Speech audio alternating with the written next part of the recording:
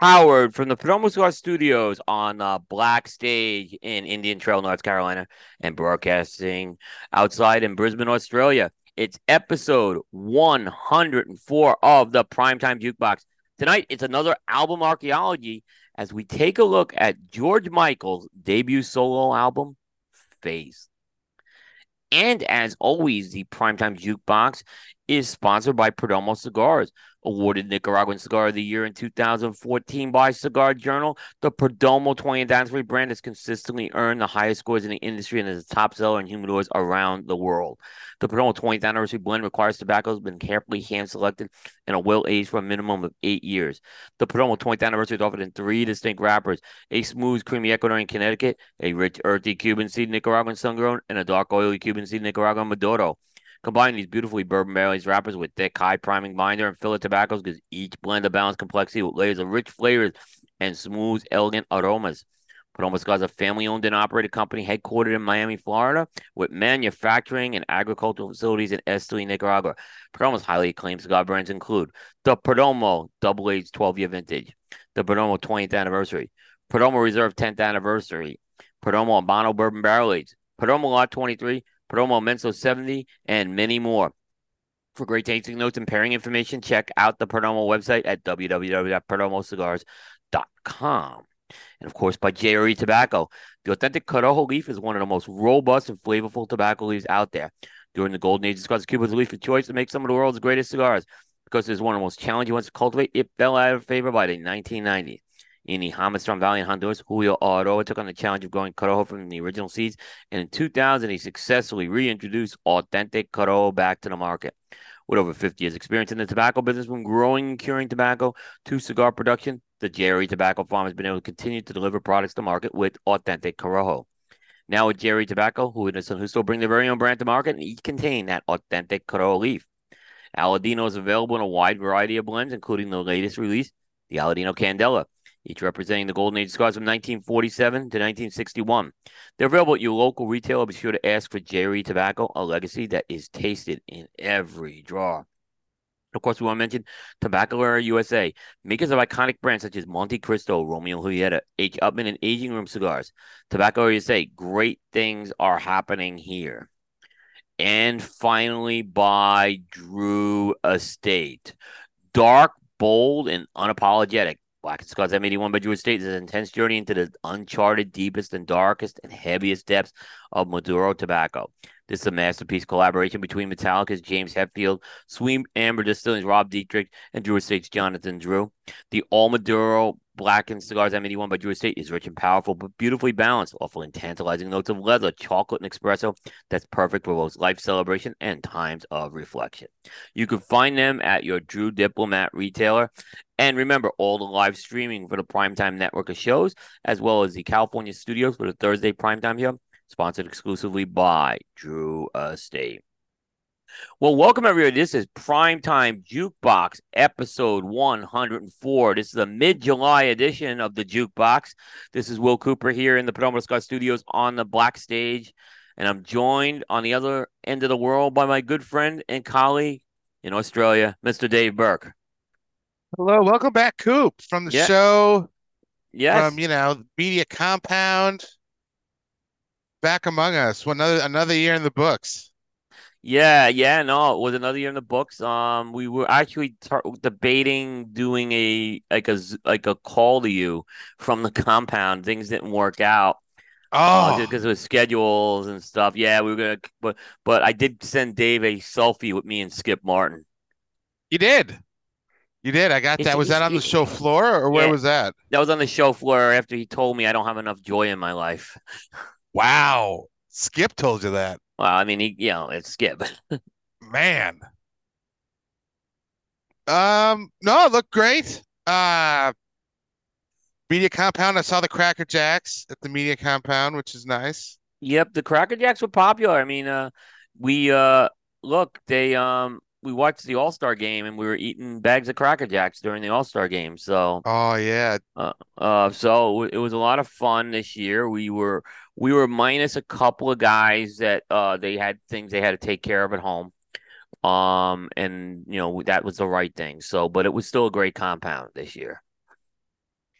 Oh, good. And yeah, so then I'm expecting, will you have another panel show coming up, kind of recapping or So yeah, Loomis does the panel show.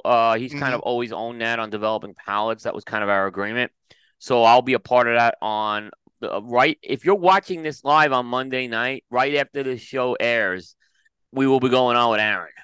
Oh, So, nice. so yeah, this will premiere at 8. We go on with Aaron around 9. So you will get to see that panel show. And if you're not, it will be, Aaron will have it on all the the developing palette stuff. So you can Mm, check that out. But yes, and there's a potpourri of guests coming on, from the manufacturing and retail end. I know Abe's coming on. The mm. Babna, Sokka's coming on. Pete Johnson's going to be on. It's a big panel Aaron's put together this year.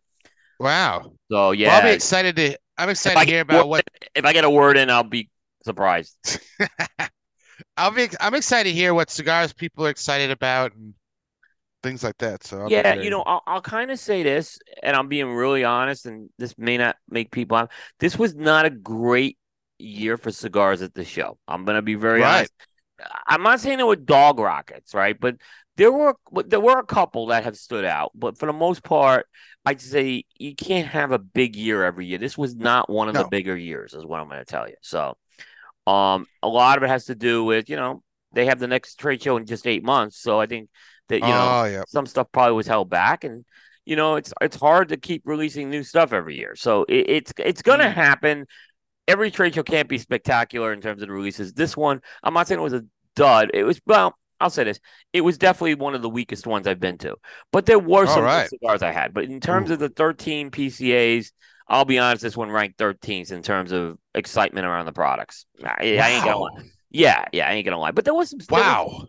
there was some cigars I had that, like, I smoked this morning at KMA. It's a Cinco de Cinco by Hoyt and All Nickel. right. Really good. So it was a good cigar that came out. La Roba de Cuba's Connecticut's fantastic. I mean, our team, I think that was our cigar of the show. Mm. So, I mean, there were some. I'm just saying, overall, it was kind of flat this year, I think, for me. Mm. Yeah. Well, I'll listen to the panel. See, because I guess it's hard because like all these cigars sort of leak ahead of time. Like the Volstead, for example, like Skip rarely comes out with a new cigar. Yeah. You so that's exciting, but then it's like, well, that's you kind of heard about that 3 weeks before the show, so Well, it's not really. he actually released that pre-release, which Yeah. was not as good as the full release, is what I'll tell you. Well, It was, it's a different blend, isn't it? yeah, but Yeah. especially, I think the rapper is what's really the big difference. And look, I was honest with Skip. I said, Skip, I don't like Sumatra, and Skip goes, I don't like Sumatra either. He goes, the difference is mine ain't gonna suck, and it didn't suck. It was actually pretty good. But is it my favorite? Because Sumatra is like my least favorite rapper. I'm gonna be completely transparent on this. Wow. Yeah. So, and there was a lot Good of with Sumatra at the show this year. was there? Yeah. Was it the year of the Sumatra? Yeah, it was year to Sumatra. There was some high profile Connecticut's, I think, that came out. But I think there was more. I think the Connecticut's were more high profile, but there was more quantity in terms of Sumatra. It seemed like. Mm. So Mm. depending how, like there was some big Connecticut's that came out this year. Like HVC has their Yeah. first Connecticut. I just mentioned the La Roma de Cuba. So there was some big name Connecticut's that were out there. Um, you know, it depends how excited, but the Sumatras Yeah. didn't get me as excited. So Ooh. Well, no. Well, hey, tune into the panel, people, and you can yep. hear all this fire. Yeah, so if you're tuning in, if you're watching this live, it's gonna be on right after this. If you already are watching this, you might have already seen it. Or if not, just go to Developing Palettes. They'll have it out there on the YouTube, Facebook, and all those fun channels. Um, no, so um, that's good. So I got some music news Yes, I with was a little behind on music news, so well, it's not a ton of music news to be honest, right, but right. um, so if you, as always, if you have anything, you can email cigarjukebox@gmail.com and let us know stuff you want to cover, stuff if you want to review, stuff you like on the site, things like that. Uh, Taylor Swift released Speak Now, Taylor's version, which is just like destroying everything. Yeah, Dave had the review up like very quick. I had to listen to the record. I put a review up on the site. of the record. I feel that instead of just doing like a track, it's better to do the record because people are pretty familiar with the record. I So agree. a lot of the review is like, what's different? Why is it different? Like, what's that like? I think Coop, this is the most different of the Taylor versions thus far. Like, you I- can notice the difference a lot more Interesting. than the others, and maybe because this she's going back to like earlier in her career, so there's like a bigger gap. So maybe you can notice more. Yep, Um, I agree with it.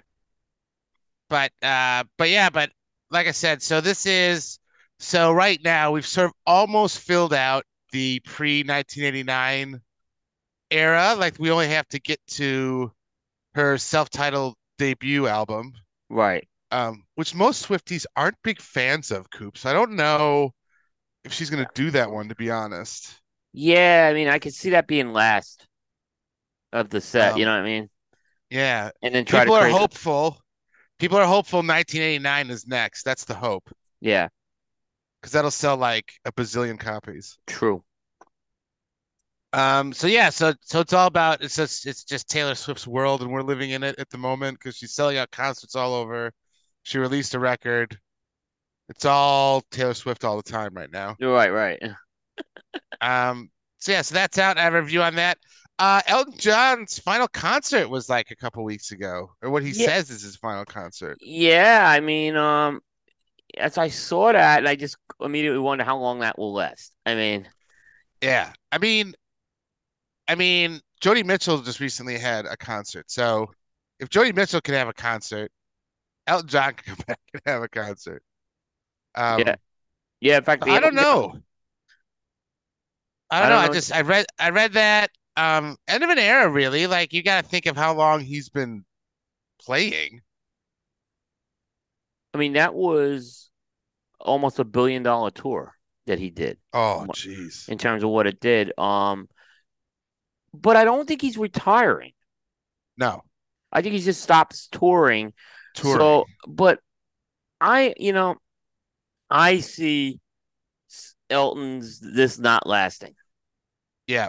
I am going to predict in the he'll take a year off, but I'm telling you, in the next 2 to 3 years, Elton John will do something. I don't think he'll look. I'm not saying he's going to tour forever again, but I think he will do some one offs, whether it's Yeah. a cause or something like that. I can't see him not performing live. No, you think so. Right. But yeah, but so that I mean that's kind of like I said, that's sort of major news.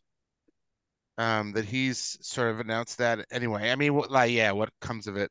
I mean, like, how many artists have said they've stopped and then like come back? Really? Yeah, yeah. What's funny is Billy Joel, went the opposite way. He stopped making new records And then so, and he went the live route, but but Elton's kind of gone the opposite, right? So Billy Joel has yeah. stopped doing the new music. He really did. But Mm, I just don't I mean, if you go down the history of how many of these guys like get off the road, mm. they tend to go back on. There's a lot. First of all, there's a lot of money, and I don't think this is a money thing with Elton. I think Elton just loves to perform live. That's why I Yeah. can't see him sitting around, wherever he's in England, Yeah. I just can't see, even if it's a guest appearance, I can see him even making these guest appearances. Yeah. I mean, like you said, it might just be I'm not gonna do full on, Right. North American tours. I'm just gonna play here and there. And Agree. Agree. That's why I don't think this, if it was a money thing, we'll know it's a money thing if he comes and goes for a money grab on this. But like that's I said, right. yeah, we'll see. Yeah. And last but not least, this is more of an Australian story, I guess. But Milk Records, which is the record label of Courtney Barnett that she founded, is closing later this year.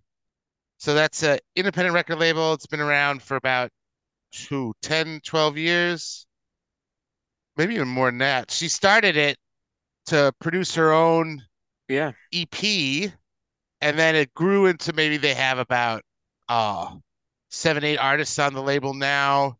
All of her records have done really well or on that label. And yeah, it's shutting down, which is unfortunate. Um, she sort of talked about she doesn't live in Australia anymore, Coop. She lives in LA, which is, makes sense because she's a rock star. It's probably easier to get stuff distributed and made if you live there than instead if you live here.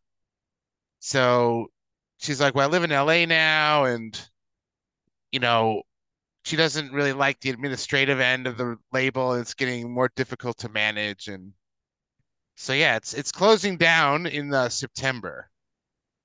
He had a partner though. Another, it was like a female-run label, from what I It understand. was Milk, her right? and Jen Clower, I Jen think. Clower, yeah. So yeah, but yeah, I thought it was an all-female label. This or Yes, female-owned label. Yeah. owned, yeah. And then they are done. They're out, Wow. which is too bad. Too So, bad. Yeah, that is too bad. I like some of these. I always like some of these small labels, and the last 10 years, even in this, it's still a good accomplishment. oh yeah, no, it's turned out. I mean, originally she thought her and Jen were just gonna use it to release their own stuff, and it kind of grew into this thing. And no, so if you're in Australia, she's doing Courtney Barnett is doing an instrumental record next, and that's gonna be the last release on the label that you can pre-order that now, which I have, and yeah, go up there, get some Milk Records gear, give them one last shout out before they close down, and yeah, so yeah, that's probably bigger news here, but yeah, closing down. And Australia doesn't have a whole lot of independent labels. I mean, the biggest are Milk, and then there's a indigenous hip hop record label called Right. Bad Apple that's pretty big. But other than that, I mean, there's not a ton of independent labels around, so it is bad when you see one go down. Yeah, it's said. No matter what, where it is, it's said. Like I said, I like some of these small labels that really have, built a following over the years and built a nice stable of artists. So I Mm, had heard of Milk Records. Like I said, I thought it was female owned. That's why I was yeah, wondering. I knew it was and I Australian. So that's think, yeah, it's said. yeah, yeah. But I think the thing about it is like, as she gets more and more into her music and more away from the label, it gets harder and harder to run. Yeah, So she's sort of like, well, I can't. And then you're like, well, am I doing a disservice to the artists that are on it because I can't really promote any of their stuff as much as I'd like because I'm busy doing all this. So is it better if they just went to another label? And so it'll be interesting to see what label she lands on. She's shopping around. So it'll be interesting to see what label she sort of lands on. If she lands on another independent or if she lands on a more mainstream label, that'll be interesting. I agree. Um, we talked PCA. You have any other like I guess heading into the panel, you got any other PCA nuggets? Any Yeah, I'll give you. observations? Yeah, I'll give you a few. So first up, the big news that really came out of the trade show. There were two big things that came out of the trade show. In 2025, the show is moving to New Orleans. We Yep. kind of all knew that was going to happen. But kind of another thing that really that the PCA flew under the radar, and I don't know why they didn't announce it, is that starting next year, the trade show is going from 3.5 days to 3 days. Right. Okay. And a lot of that's because that last day was very Like, poorly attended. mm, I was talking with Abe about this morning, and Abe and I are in agreement. I think the problem is they just don't create a lot of excitement for that last night, right? To be at the show. So, mm, and I think that's why people go home. But I know for media, it's gonna suck. People say, well, what media? It's not. Guess what? When your favorite companies are not getting coverage from us, you're gonna be upset at us. So, we have talked to the mm, PCA about potentially some earlier access than even we get now to try to hmm. fix that. So we'll see what happens. Because we told them hey, look, coverage is gonna go. There's nothing we can do. The coverage will go down with this. So, Yeah, yeah, yeah. I mean, overall, I thought they had a good first day of the show. They made Mm, better educational seminars. So there was a right. Placencia, Christian Aroa, Casada Hmm. presentation called the Triple Threat, where the three of them talked about blending. Then the Hmm. Toscano team Hmm. had a blending session. They showed a rough cut of a docu series that's going to be released with the first episode about J.C. Newman and it was the same guy that Yes. Pete Johnson used with hand roll. That was really well done. Mm. So that was good. It sucked for us. Like there were no dinners this year. Like everything was a cocktail hour. Oh, So when I say really? yeah, it was like we had these cocktail hours. Everyone was doing these cocktail hours, right? I'll Huh. say it's Hector did a great one, by the way. He had the best one. He had an Espinosa one for media guys. Mm. But the problem is like they had like real slices of pizza there at least, right? Yeah, Like you don't get right. like you get these little how can I put I got Yeah. these little like toothpick things, like, and you barely get anything to eat, and you're starving the whole day, right?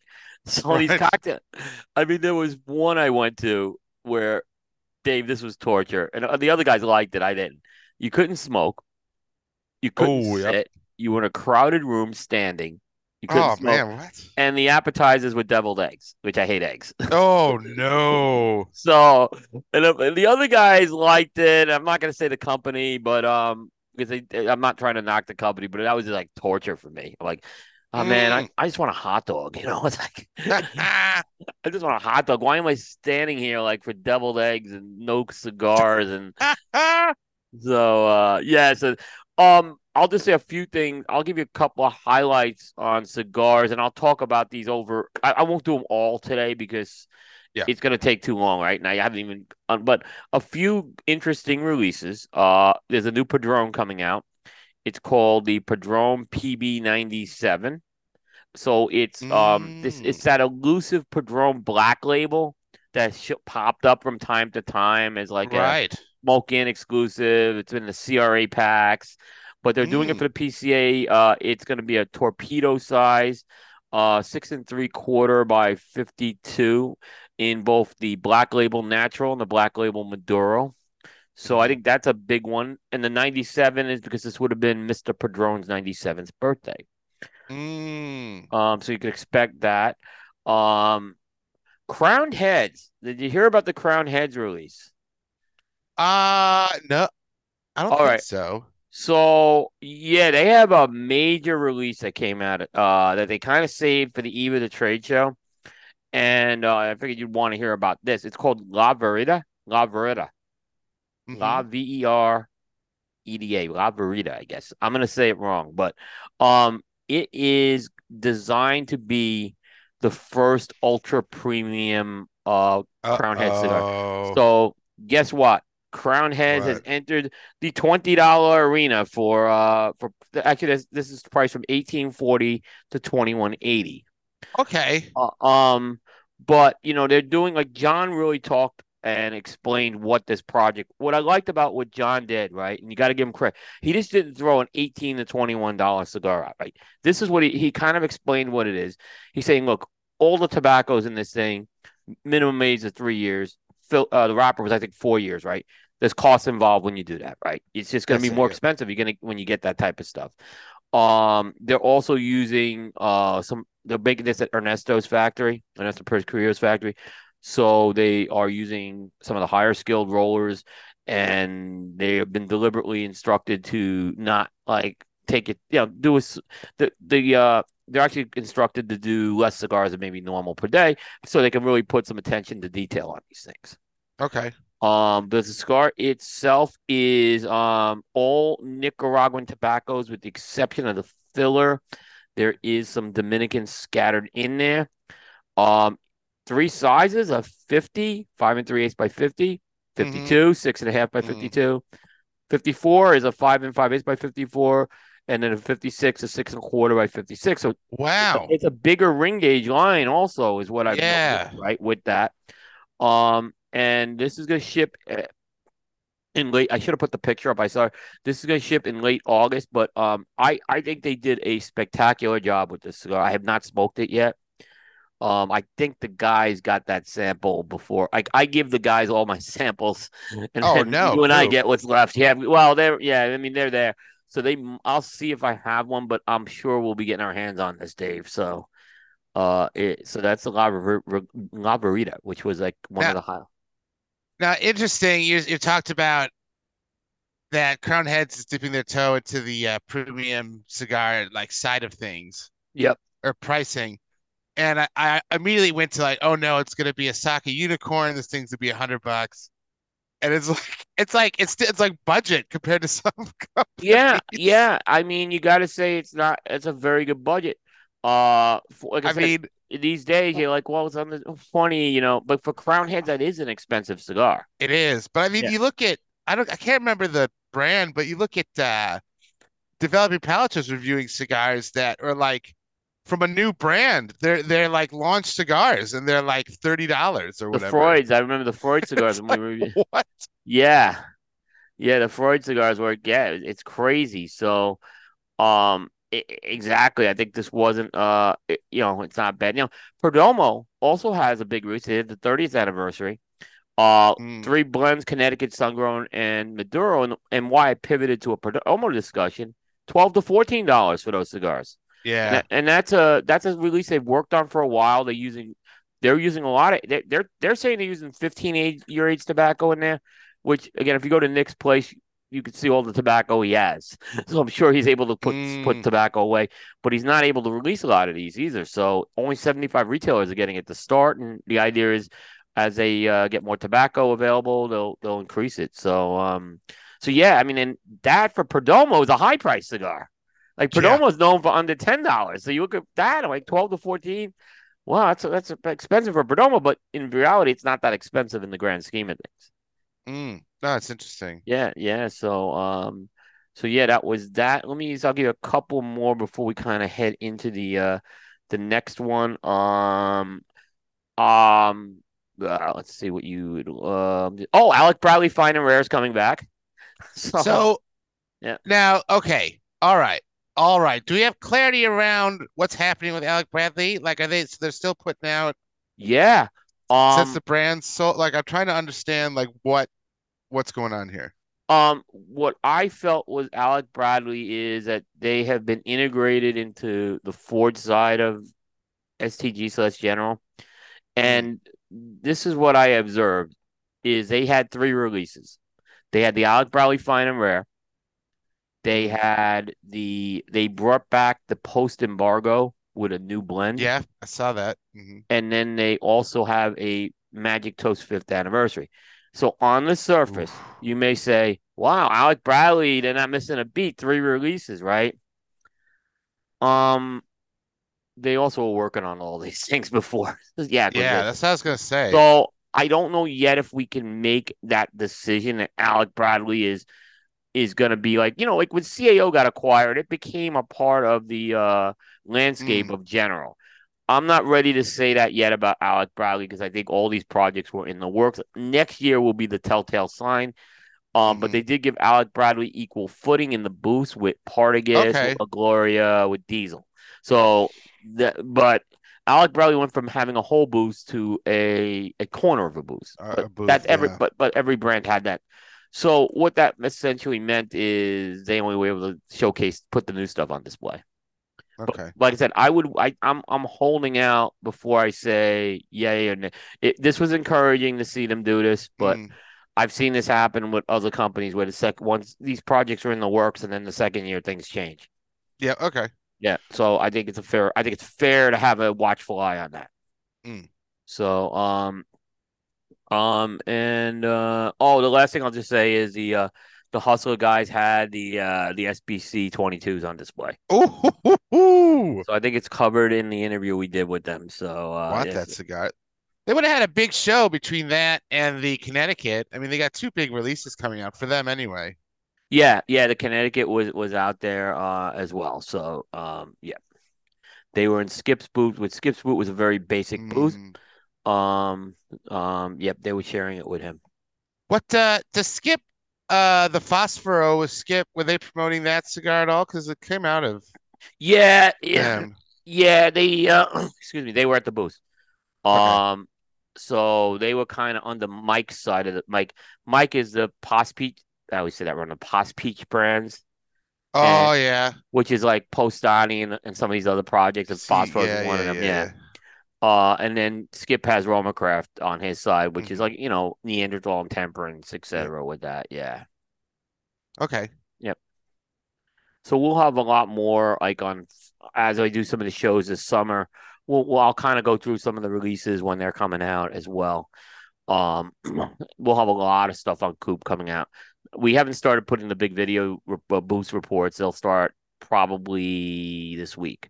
We Okay. had to get settled back in from we had to do some editing and stuff, so it's gonna take a little Oh bit. But yeah, definitely. but yeah, we don't rush the hands of chime at Cigar Coop either. Uh, so Um, yep, right. Well, for the sake of time, we're gonna launch right into our cigars, then get into this album archaeology here, Coop. I got a package from Coop, and I'm having the LFD Oro 50th. yeah, I Do, think do, those are the naturals do. I sent you. Yeah, I have not. I like LFD, but I don't have it a lot on the show for whatever reason. So it was good. It was good to get this and have it, Good. put on I the think. show. Yeah, I think you'll like it, Dave. It's a that's a TAA cigar. You know how I feel about the Is it TAA. okay? Yeah, but I'll say that was a good TAA cigar, so it didn't suck, as Skip would say. Um, but um, but yeah, that was one of the better TAA cigars that's been released over the years. So I hope you like that one. No, so I'll give this a whirl. What do you got, Coop? Well, I figured I'd squeeze one more new cigar in. I have the Room 101 14th anniversary, which came out at the trade show. Oh, So this is a disclaimer, trade show special. I don't know how it's going to oh, smoke. yeah. But Nicaraguan Puro made it AJ Fernandez, and Matt Booth every year since the 10th anniversary has released an anniversary cigar. I So, love that. so yeah. So this is the 14th, and like I said, it's all Nicaraguan, and it's made at AJ. That's pretty much So all I know about it, and all he said about it. I'm interested to hear because I've had the 12th and the 13th. I mean, I've had the other ones, but they didn't leave much. I don't remember them all that much. But the 12th and the 13th, I really liked. I, So I'll I be agree with you. interested I in think this those were one. the best of the four that have been out. The Mm, 12 and 13 are the two best. I've really liked those. So One's the pink band one, right? the 13th is Yeah, pink, and that band just yeah, pops. I love that band. yeah. So I would say this is now the first Room 101. Matt's now has a full year under the Yes. belt. So I would say we're Yes. starting to see the Matt Booth era at STG right now. So this is going to be a big litmus test for me as far as I'm concerned. Because that 13th was a project, again, that was Yes. It was already in the already. works Yeah. beforehand. So, Mm. and if this is a bad cigar, we will blame Justin Andrews. And if it's a good cigar, we'll give Matt all the credit. So that's how it works. We blame Justin for everything. George Michael's Faith. So, um, this is an album Coop and I have talked about a lot, sort of on other shows. Yep. And with George Michael going into the Hall of Fame and the Wham documentary up on Netflix, it just seemed like, well, now's a really good time to do an album archaeology of it. It's sort of like around. Yep. Um, so I guess initial thoughts. I loved this record when it came out, Coop. I bought it on cassette, and then I bought it on CD later. I loved it. I loved the music. I loved George Michael. Just everything about him. He had the black leather coupe. He had the aviator sunglasses. He, had like the perfect hair. He was just like rock and roll cool, and I loved him. And I love this record, and I love it today. I still love this record. I mean, by saying I love this record, really for me, it's side A, and we'll get to that. I mean, there's a really great deep cut on side B, but um, it's really those first three songs for me are just I can listen to them over and over and over, and I still love this record, and it's great. It's iconic record. Love it. It's interesting, Dave. This is gonna be one of these cases. You and I are gonna have a very different view of this album, right? And then because I'm a big side B fan of this album, right? All right, yeah. Yeah, so I think I always love when we have this type of because I think we learn from each other and we're able to kind of compare. Um, when you get into the history of this album, I'm gonna let you talk about the theme of this album because you identified the Mm. theme perfectly. So I don't want to steal your thunder with that. But I want to say a few things. First of all, you mentioned the look, okay? Oh, I love the So look. so if you watch the Wham documentary, okay, if you followed Wham, the Wham look was they wore these Yes. sports style outfits and shorts, right? And him and Andrew Ridgely would run around in these like Adidas stuff or whatever you want to call it, and then the Wham shirts came, right? Hmm.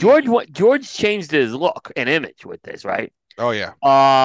That's he put a beard, he had the aviator sunglasses and the dark leather jacket. Right, so this was a different look for George Michael.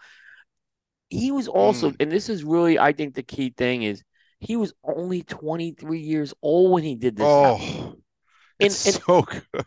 but this is an album that he Yeah. deliberately changed his style. Okay, Oh yeah. I mean, he would wear he also the iconic thing I remember in the videos is he'd have like the black leather driving gloves playing guitar, and it was just like it's just so cool. but the music changed. The music was a big change on Yes. this album. Oh yeah, yeah, yeah, yeah. Yeah. It became more adult oriented. It was more of an adult oriented album. Not adult, not in the sense of adult themes, maybe one song, but this was not Wham Rap or Club No, Tropicana, right? Which I love those songs, by the way. I'm but not it's knocking, not. Yeah, but this is a yeah. much more this is an album I felt that was geared for the 30 something crowd, not the 20 Yeah. something crowd necessarily. Oh, love this record. Um, it has a very strong R&B vibe. Mm-hmm. This album, and there's a lot of Mm-hmm. different cuts, different types of R&B. We'll get into that. It's spawned four number ones on the Billboard chart. Ooh, Four.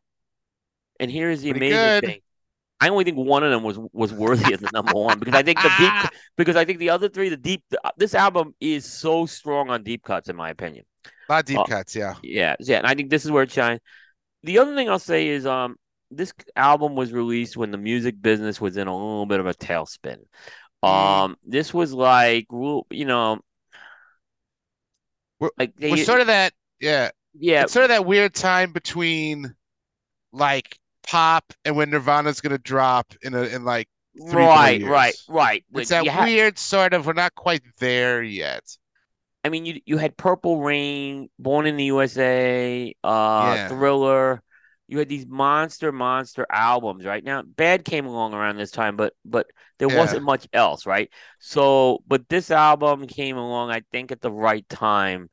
Yeah. Particularly for for even though I still think it was geared for the 30 something generation, I think the 20 something generation appreciated this album. So I don't want to say it.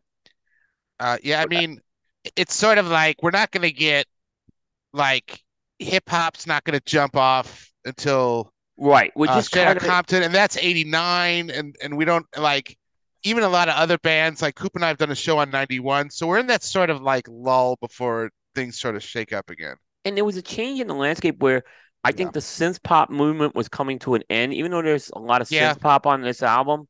there's a But lot. we were seeing the acoustic piece come, which I think Yeah. played a key role with this album too. A Hmm. lot more of that Oh natural yeah, sound was coming in around this time. So, this is when Mellencamp was having some big hits with Lonesome Jubilee from that album. So I mean, you had some of that. You had more of this natural sound coming out now. You had the folkish kind of stuff coming. The Suzanne Vegas was starting to get popular. mm. So that stuff was starting to come. But Dave, I got a question for you. You don't have to answer it yet unless you want Here to. we We can go. get Let's into it. do this. So George Michael says this is not a pop album. My question to you is this a pop album? I would agree a little. I mean, it's hard to say it's not a pop album when it has four number one hits on it. That's where I keep Um, struggling with this. Right, and has there's two songs that are very popish on this album, by the because way. like pop by definition means it's popular. So I mean, it's hard to argue that. I think what he's getting at is that what you said, which is a great point, that this is a strong R&B record, and we're not. This is not the wham pop. Is sort of what I think Right. he means. But to say it's straight up not a pop album, I don't think you could say that. I don't think I so either. Yeah, I agree with this answer 100%. but I agree with him in that, like, we'll get to it. There's like a jazz track on this record.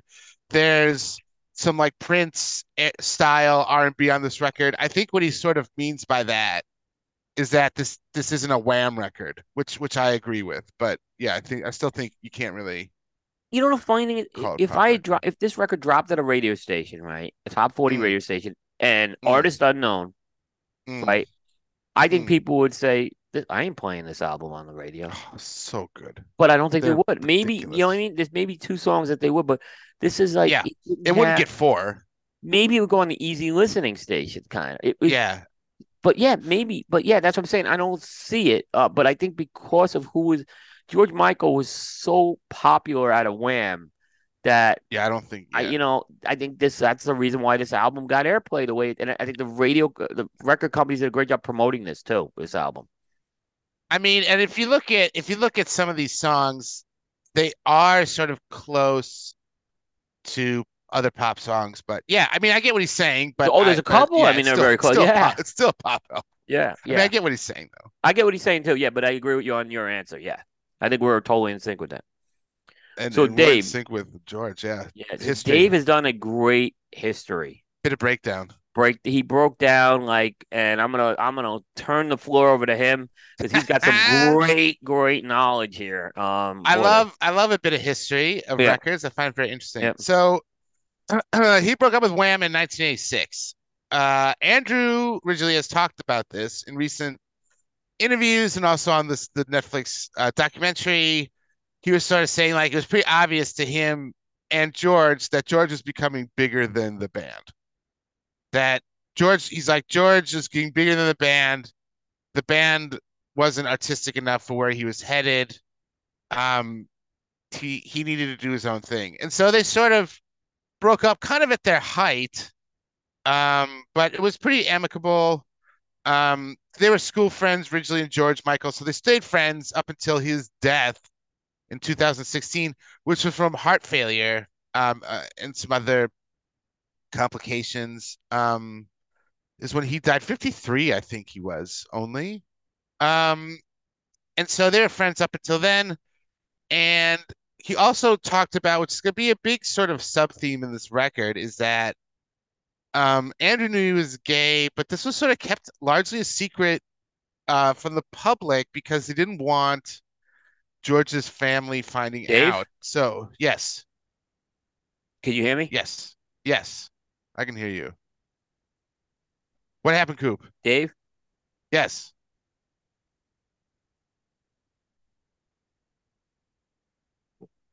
Right, we had a little bit of a technical difficulty, so I'll jump right back. yep. I was saying, Coop, I was saying that I was talking about Andrew Ridgely and George's friendship and how he was talking about how a lot of the him being gay was kept a secret, Yeah, not because of public image, but because he didn't want his family to know. yeah. No, I know. And that caused a lot of depression in for him. And it's going to lead into one of the major themes on here around identity. Big Um, theme is identity on this album. Yes, but so that's all. Now, 1984 to 1987, George Michael had like the biggest 3 years of anyone ever. So absolutely. he did Live Aid. Wham had a hit record with Make It Big in 1984, which was huge. The band breaks up 2 years later, and then he does I Knew You Were Waiting with Aretha Franklin in Oh, 1987. what a song! And What he a credits song! that song with really sort of propelling his career. It just He a he great talks duet. Yeah, he talks about meeting these people at Live Aid and that when Aretha Franklin's people asked him to do a song with her, like he couldn't believe it. yeah. Like he said it was sort of like the biggest moment in his life. And it kind of really jump started him because then later in the year, Faith comes out. Now, obviously, he's recording Faith at the same time, but it comes out later in '87. Wrote, produced the record, Coop, and played most of the instruments on it. Did like a McCartney. Yeah, Wrote and produced it. Played a lot of the instruments. The record was released on Columbia and Epic. He which took was a kind year of to different. Which is record kind it. of different, by the way. Yeah, They did those are two CBS labels, and I think they did it because of where they were distributing him around the world. Just so you know, yeah, yeah, probably around, yeah, and that happens sometimes. yep, Like, I think it was the Stones or maybe even the Beatles. Like yeah. they're on Paramore in some countries, and then like Atlantic in other countries and stuff like that. Um, he recorded it in Denmark at Puck Studios. He did it for about a year. He really liked it because like there was no one around. Um, but then he said in an interview he got sort of stir crazy and got a bit of cabin fever, so he ended up doing the final bit in London and just like went back because he's like he had to get out. Tons of synth, like we'll talk about an electric and Yep. drum, electric percussion. He'd write a lot of his songs with this sort of percussion in the background to give him sort of a beat. and then he would sort of fill it in later. Now, a lot of these albums we talk about, and we're like, "Oh, these great albums, we love them." This album was huge immediately. Like Coop said, four number one hits, sold 25 million copies, was album of the year at the Grammys. Um, it was just huge. He said Prince and Michael Jackson are big influences for him on this record. You can really see, I think, you can really see a Purple Rain influence on this. Purple Rain coming out 84. I think He there's not only had to have Purple listened Rain, to that. Dave. I think there's even influence on some of the later stuff, and I'll like 85 and 86, 87. And I'll talk Yeah. about that as well. Yeah, He but had to no have doubt, listened to Purple Purple Rain. Rain like a No, ton. yeah, Yeah. no doubt. But there's a big Prince influence on this album Mm. that people Mm. may not even know about. This one, yeah. Now we're doing the original vinyl construction. So, and what I mean by that is we got a side A and side B. Well, the difference is on cassette and CD, there's some bonus tracks. We're gonna do one of those tracks. The other track was a remix, so it's sort of like, well, why am I talking about the same song? Um, so we're gonna break it up into side A and B, to the original vinyl, and then like do a bonus track. It's not that long. It's not that big of a record, Coop. I think it's like 9 songs or something. Yeah, it's like 9 songs. It's not a long one at all. No. No, I did get David one email. I was asking my dad ever drove George Michael. The answer is he never did. Uh, Oh, he never drove Wham because most of the time I think they were always in Europe. yeah. And then by the time this album came out, he had sold the company already. He had sold his limo company already. So yeah, he was out of it Uh, by this point. Yeah. So, but I asked my dad, you know, if he ever did years ago, and he said, no, I never drove George. oh Yes. no. Yeah, so I don't have any George stories, unfortunately. Oh, Yeah. that'd be great.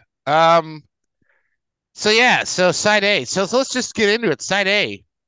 He's not messing around, Coop. He starts off with Faith, which is one of the four number one Bum, bum, hits. bum, bum, bum, Title bum, bum. track. It was actually the God, I love second. this It song. wasn't the first single because the first single didn't hit number one, but this was the second or third that and it hit number one. Yeah, not the first song he worked on either. I think the first song he worked on was the I Want Your Sex. Yes. Um, but I am in regret for not putting this on the opening tracks show. A great opening track for me. So when you're looking at Prince and Purple Rain, like it's sort of similar intro. So he has this like really That prolonged sort of organ intro, which I forgot about. Good one you which got. which like and then it like hard cuts to the acoustic guitar. Similar to Purple Rain, where he has that sort of evangelical, people will gather here today. Uh, let's get crazy. I mean, the Prince song like blows us out of the water, but Yeah. you can see some of the like the way he launches into the record is sort of similar to that Purple Rain. And much like Purple Rain, there's a lot of recurring themes around spirituality, around religion. I mean, you got the organ here. He's going to talk about God in other places. Um, there's a lot of the similar themes with that. And right away, you hit with this acoustic guitar, and his vocal is so good. I like the thing on this record for me, Coop, the standout is the vocal on it and the range, and it's just so good. It's probably his best, I think, vocally. Yeah, it's good. I think it's a very solid Oh, opening track. I'm not sure if it's an all-time opener, okay, but I'm gonna say it's of the songs on this album, it was the perfect one for the opening track. Um, but there's a lot of things about this song that, like, I felt like the song. This is not knocking a song, but it almost didn't fit on this album. Does that make sense? I Because think so. musically it didn't. Lyrically it did. Because lyrically it explores relationships, but musically it's like out of place. Because this is really you don't really see a lot of guitar work after this song. Is what I'm saying I on here. mean, not to Yeah, contradict George Michael, but this is a very pop. It's hard to say I'm not doing a pop record and have this song. Like this is a very poppy song. right. But yeah, I think lyrically it explores relationships, which I think is about. But this is like I said, this is a very pop song, and again, for George Michael to do this acoustic driven guitar song, right? Mm, It's got dun oh, dun dun dun. Dun it's there's nothing he's so good. done really before that like this. So this was you kind of get this. And and actually it's interesting because we'll talk about I Want Your Sex in a little bit, right? Because it was a very controversial track. And then this is kind of comes along and it's kind of the opposite. Yeah, you gotta have faith. You know, it's kind of like, The video to this song was just hot oh, though. Like, what a oh great this is man. let me tell you something. That's how videos I don't want to see videos kind of do a mini like storyline. Just give me this what George Michael does in that video. Hmm. That's what a video I need in a video. Exactly. Just give me him like rocking away in there. It was a great video. Simple video, but it works. Oh yeah. Yeah. Um, Let me ask you another so then question we go before ahead. we go, Dave. Yep.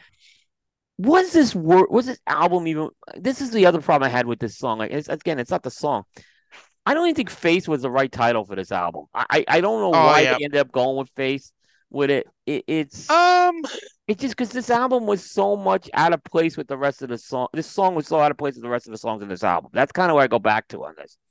yeah, I don't know. I didn't look I didn't in the interviews I read, he doesn't talk much about the title.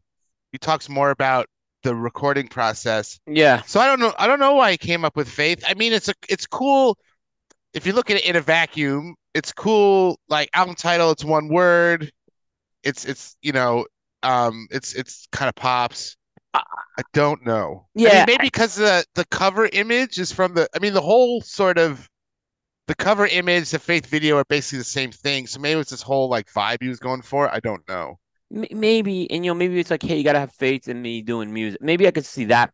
Maybe Yeah. using that because people George. Now that I'm thinking about it, it makes some sense, right? Now I'm thinking out loud here. If you, I'm trying not to give too much of the documentary away, but George really became obsessed with being one of the best songwriters in the world. Yes. Yep. So when he He struck wanted out to on his be own, Prince, is what he he wanted wanted. to be Prince. He wanted, Yeah. and he was Wham before this, right? Yeah. And he's coming out with this album. It's kind of like the Alec Brad. I should have smoked an Alec Bradley Blind Faith, right? That would have been perfect. I didn't have one, That's right? I was thinking that But it's too. kind of the same lines. Hey, Blind Faith was having faith in the Rubin Boys to do a cigar, and maybe this is exactly what he was doing with this. Is saying, have faith in me to do this album. So all right, now I'm seeing it. I thought out loud. I changed my mind. Oh, it's so good album. Yeah. So we got Faith. So we jump out with Faith, and then we head into another banger, which is Father Figure. Yeah. Different tone, Coop, but I'll let you kick this off here. Yeah, so I think George left the guitar home for this song, right? Yeah, So, I did. Yeah, I did. right. But it's a gospel vibe without necessarily being a gospel song, if that makes sense. So there's a Yeah. good gospel influence, particularly with the background Mm-hmm. vocals, the female Mm-hmm. background Mm-hmm. vocals. Mm-hmm. Mm-hmm. Mm-hmm. Lyrically, this is just a fantastic song about, which I love. Now, construction wise with the song, what I really love about this song is that there's an instrumental that's about Mm. 35 seconds long, which, most radio stations at that point would say, we don't want to play you, right? It's too long. Yeah. But that part really is a key thing with me. And Father Figure again, it's about like the lyrics are really good. It's about relationships, so it's more about Mm. relationships here. There's lines in here that say, sometimes I think you'll never understand me, maybe this time is forever. Say it can be. Something like that. It's like he's Mm. kind of in this Oh God, I love the again, song. he's kind of struggling with relationships again, probably related to the things going on in his real life there. But what I love about this song is, when I said, sometimes I think you'll never understand me, and then there's this pre-chorus, or there's this response in the pre-chorus, understand me by the gospel background vocal. Oh God. It's just so well done here. This song went number one. Great song. It grows on you as you listen to it. But I encourage you, if listen to this song like really without distraction, because it's a great song. I agree, Dave. This was a standout track for me. You know, what it reminds me of a different place in the record. I just looked it up really quickly, and I agree with everything you say. And he slows it. It reminds me of Madonna's "Papa Don't Preach" a little bit, Yeah, like just sort of the vibe of it. Like slows it down. Um, has that sort of there's a lot of religious and identity imagery here. So sort of like what Cooper's talking about, he's got this sort of conflict between freedom, talks about being naked and sex, but he also talks about faith. Yeah. And he has, the father, references and the kind of gospel-esque background that Cooper's talking about, although it's not a gospel song. Um, so you This is got not these. Wham Bam, I'm a man here. It's like what No, from Wham. That's what I'm saying. This is the guy who's no, really emerged as a songwriter. This is a lyrically genius song. Yeah. this isn't "Wake Me Up Before You Go Go," is Yeah. it? Yeah. No. So it's a very powerful ballad, got deep roots, undertones. The line that sticks out for me, Coop, is he has a lyric that love can be mistaken as a crime in Yeah. this track. And for me, that is really calling out to his identity as a gay man. But within a society, Wow. especially in the Great pick, 80s, Dave. Great pick. I've had enough of the crime. Yeah. yeah, Yeah. to, especially in the 80s where, homosexuality, places still was criminalized and shunned. And it's You sort were, of this yeah. dual identity for him. Like, on the one hand, he's promoting himself in this record as a sex symbol. But on the other hand, underneath it, there's this whole other identity for him that he has to sort of closet that comes out in some of these lyrics, I think. And that sort of really stuck out to me in this song, especially when you look at sort of his reluctance to come out to his father, Yeah, he and uses this the sort word of crime father a couple of figure. times in this song. I'm looking at the lyrics. He uses it a couple of Yeah. times talking about the crime here. So there's Mm. no doubt that this was like his sexuality was playing into what he's singing here. I believe so. And I think, and when you know that, I mean, at the time of the record, you're just like, oh, that's a cool line or whatever. But like knowing a bit more about him now, it just gives another like layer of meaning and more of this like identity sort of theme running through it. It's a really good song. Yeah, it's a tremendous song. Yeah. Yeah, like I said, I don't think people realize it's not just your run of the mill ballad that you have going on. No, It's there's deep lyrics and in this song, and I keep going back to Wham Bam I'm a Man with the wham rap, that's and it's right. and That's this right. is so and this is where George just really wanted. You saw George with Careless Whisper, even though he didn't write that whole song. Andrew didn't Mm. co-write that with him, but you saw the beginnings of that with Careless Whisper. Now he kind of goes to this father figure. Here, this is a great track. And I think he probably was talking because Andrew and he were friends. He's probably talking to Andrew about these songs that were sort of kicking around his head. And Andrew's sort of like, oh yeah, our band is over. Like you can't, like I can't keep up with this. Like he has to. Yeah, Um, so it's good. I mean, so we go two bangers, and then the third song is the classic. Now this is where Coop and I are gonna come to yeah. This is the loggerheads, I one where think. we disagree on this song. Yeah. I Want Your Sex, part one and two. Now I can get rid of part two. Cut part two off the song. Okay. Let's just start there. Because part two is this weirdo, like end of the song sax thing that I'm like, I don't know what that's about. So get rid of that. Um, I think it's the closest to Prince for him on the well, I mean, there's side well, except for a side B song that we'll get to. But on side A anyway. Closest to Prince. It's like out of the world sexy this track is. I put it's just oozing sex all over the place. Great funk vocal. I like the synth. It's kind of this like dirty kind of funk. Much like everything else, he's got references to the Bible, sex being natural. Everybody should love it. I think part one is quite progressive. I think part one of this track aged quite well. Part two did not. But I think part one aged well. Um, and Coop, I think too, like you listen to this track and you can sort of see the impact on people like Timberlake, Justin Timberlake, Robbie Williams, Usher, like modern R&B, I think. Yep. Is a lot of modern R&B sort of vibe out of the first part of this track. Would you Agree. I would agree. you would you think? I agree with you on that part. I think there's no doubt that this was a track that you saw guys like Justin Timberlake and Robbie Williams latch Mm, on to and start. definitely. Um, so this song I thought was the weakest of all the tracks on the album. Not a bad track, but it never really did anything for me, right? Other than I think this, I looked at this as with a heavily influenced Prince song. I don't care how you Yes, this yes, was, yes. Yep, yep, yep, yep.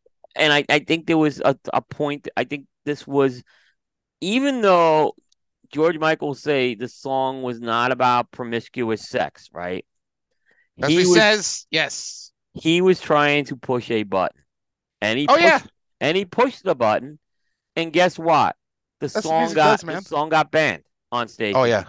It didn't go number one, but I also think it set the table for these other songs to follow to go number one because I think when this skin got censored, there was a backlash on this, right? But I like the funky. I think there's a the funky. I do like some of the funk in this song. Oh But I think this was such a to me this was like George Michael saying I want to be Prince and I want to do. I'm like yes. he went back in some of the Prince archives maybe, Mm-hmm. and then kind of updated it a bit. And he did this song and I guess I think the It song was unfairly panned too because I do agree with George. This is not about promiscuous sex. no. I And think yeah, this is about this relationships. might This song's be about relationships. yeah. This might be his version of Kiss. You know, Prince's Kiss, like his attempt. Like it's sort of similar song structure. Yeah. Um, like him, I think the track we're gonna get to that you love and that I also love on the B side, I think is the closest thing to a Prince song Yeah. that he Oh, gets. there's a big analogy we'll talk about with that one because I know which one you're talking about. But yeah, Um, yeah, yeah. But I think too, like to your point earlier, which I think is great, is I think this song is meant to be like he wants to set himself apart from Wham. He's like, I'm the bad boy, no more of this Wham stuff. I'm getting banned. Like I'm I think like that's I what think part of it's that. this was shock value. Yeah, And yeah. I agree with this that. was the beginning of the whole Tipper Gore stuff coming up too around this time too. I mean, I agree with that. Like I think he knew it was gonna get banned. Like he It was probably knew it. yeah, I think he knew it.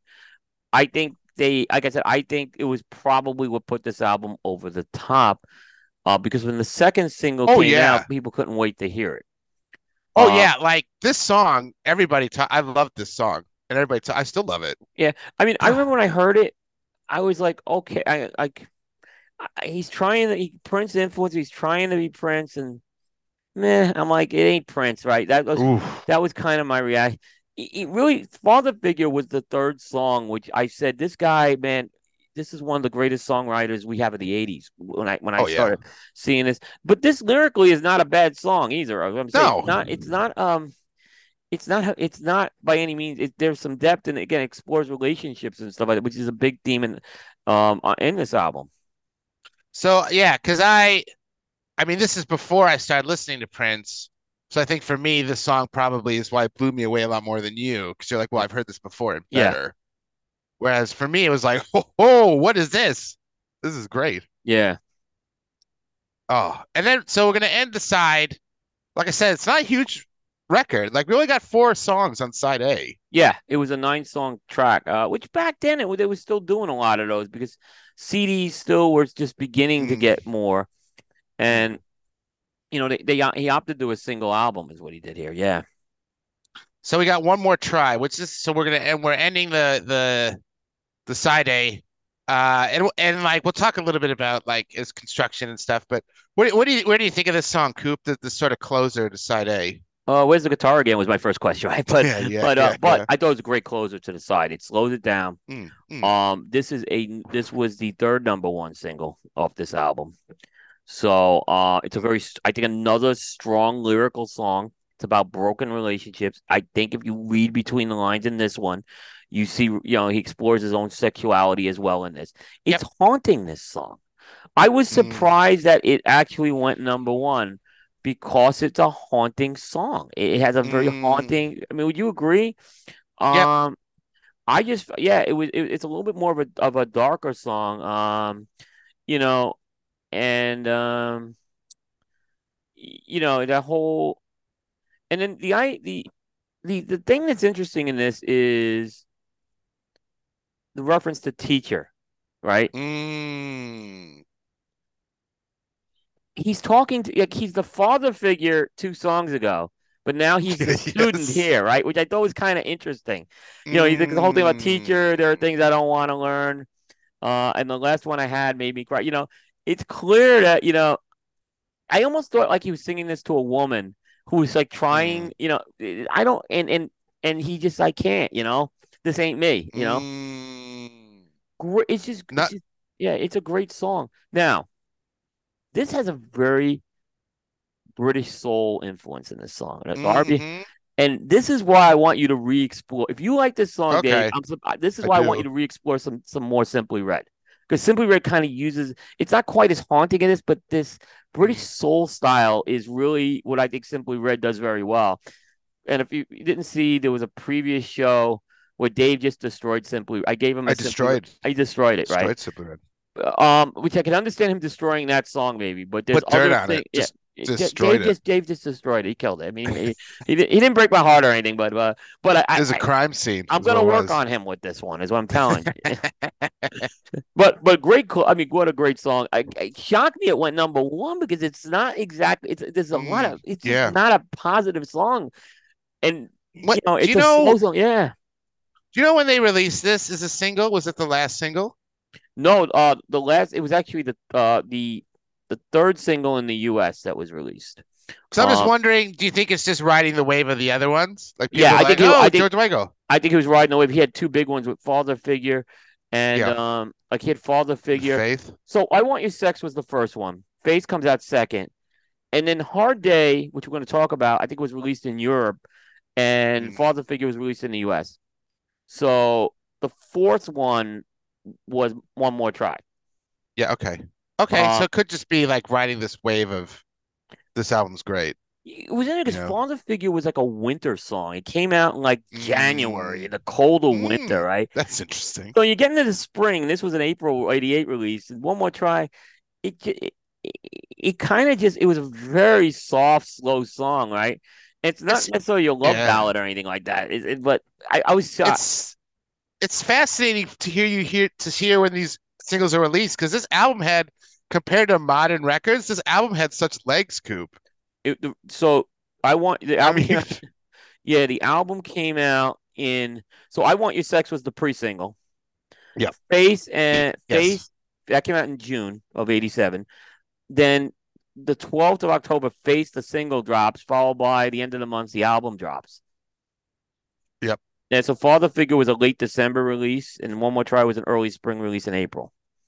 See, listen to those legs, man. Like now it's like a record drops, it sells 8 million and then like it's done. Yeah, Which is shocking.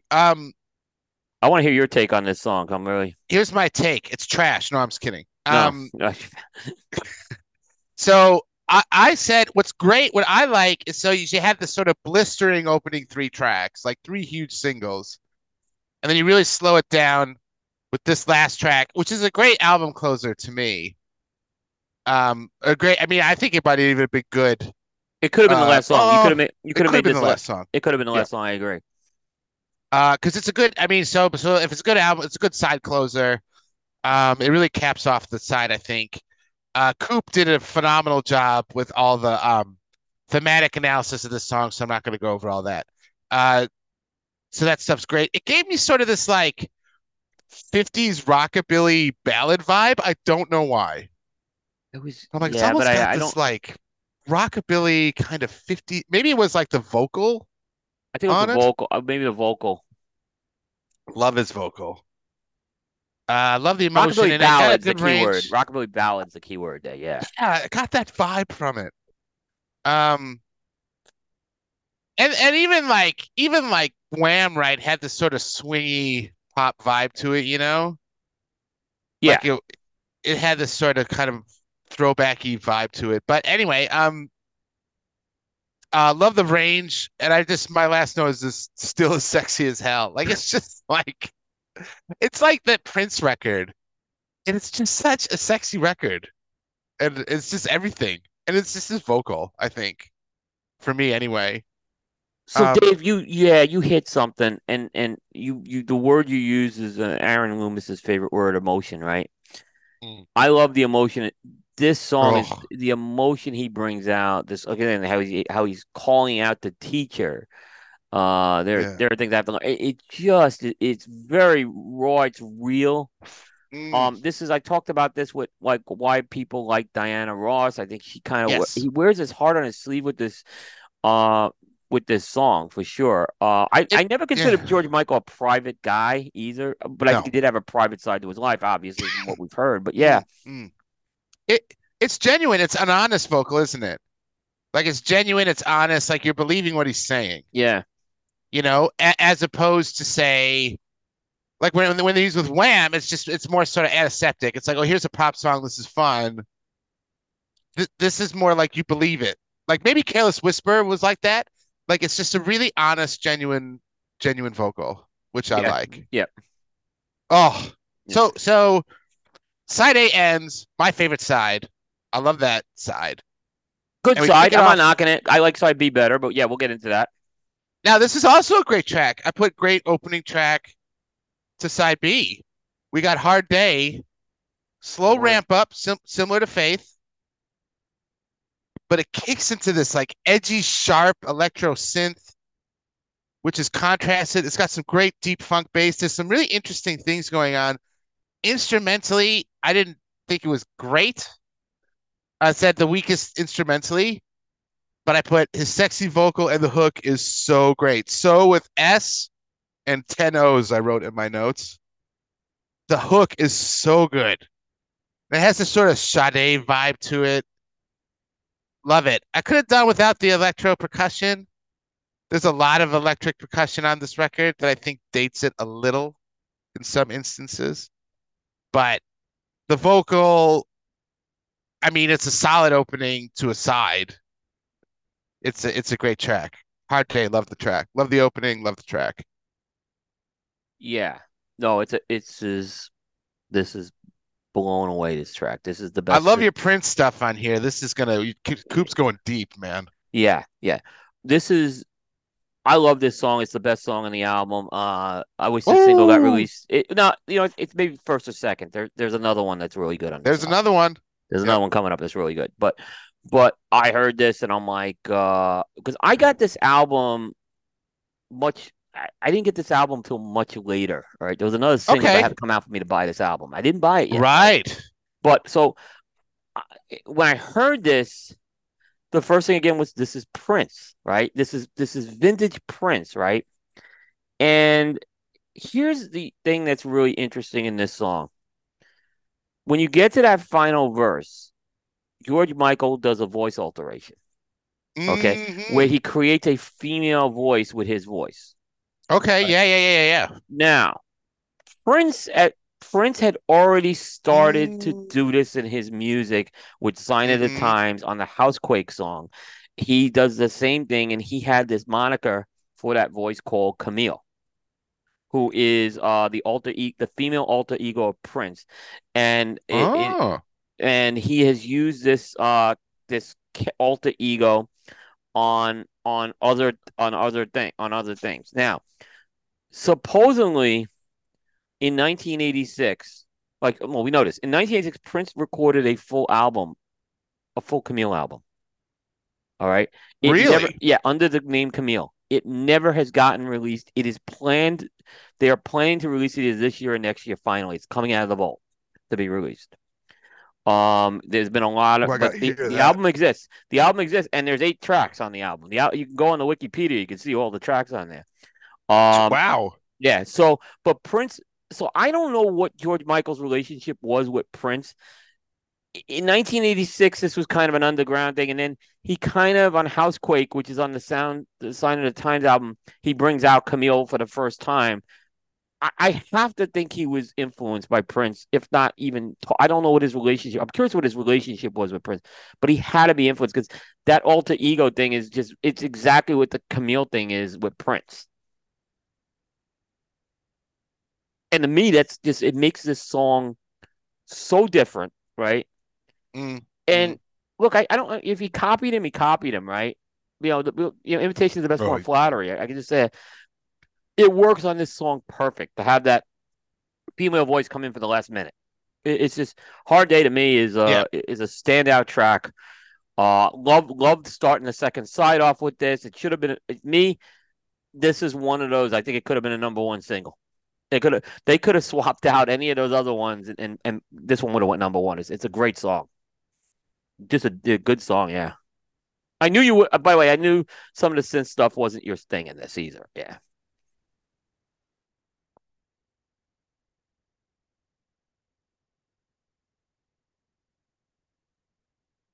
Can you hear me? Dave froze.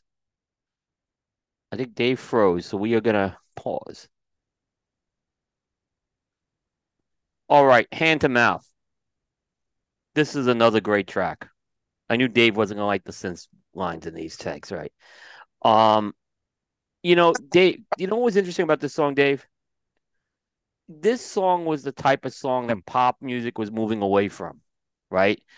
By this, this was a song that belonged in like Mm, 1983. It did not belong in 1988 at this point, right? The mm-hmm. synth pop sound was like Faith was what we were seeing the pop sound go to. The song Faith, not this one, which was a very heavy synth type song. Mm, But nonetheless, nothing to take away from this song.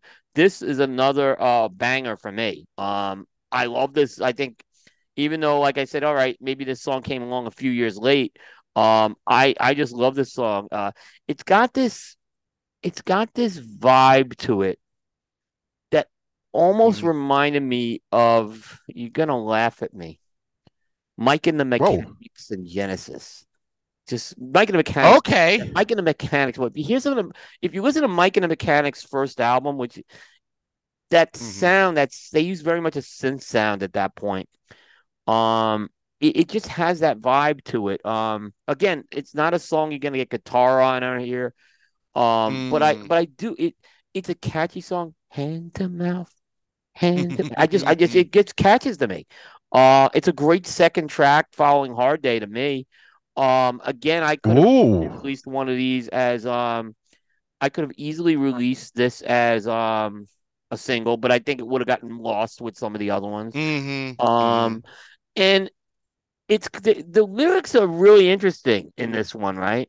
Because it's told as a story. Mm. Hmm. Jimmy got nothing, made himself a name with a gun he polished for a rainy day, a smile and a quote from a vigilante movie. Our boy Jimmy just blew him all away. It's kind of like this.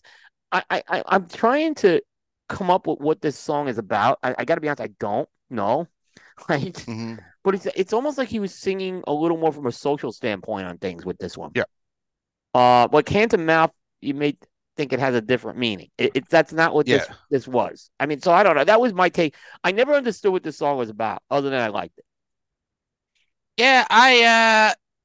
For me, like the synth drums really bring me out. I think he overuses those synth drums on this. Like I know, and that could be like a modern listening to this record, I guess. Yeah, Uh, because I think those like electro drums like date it the most.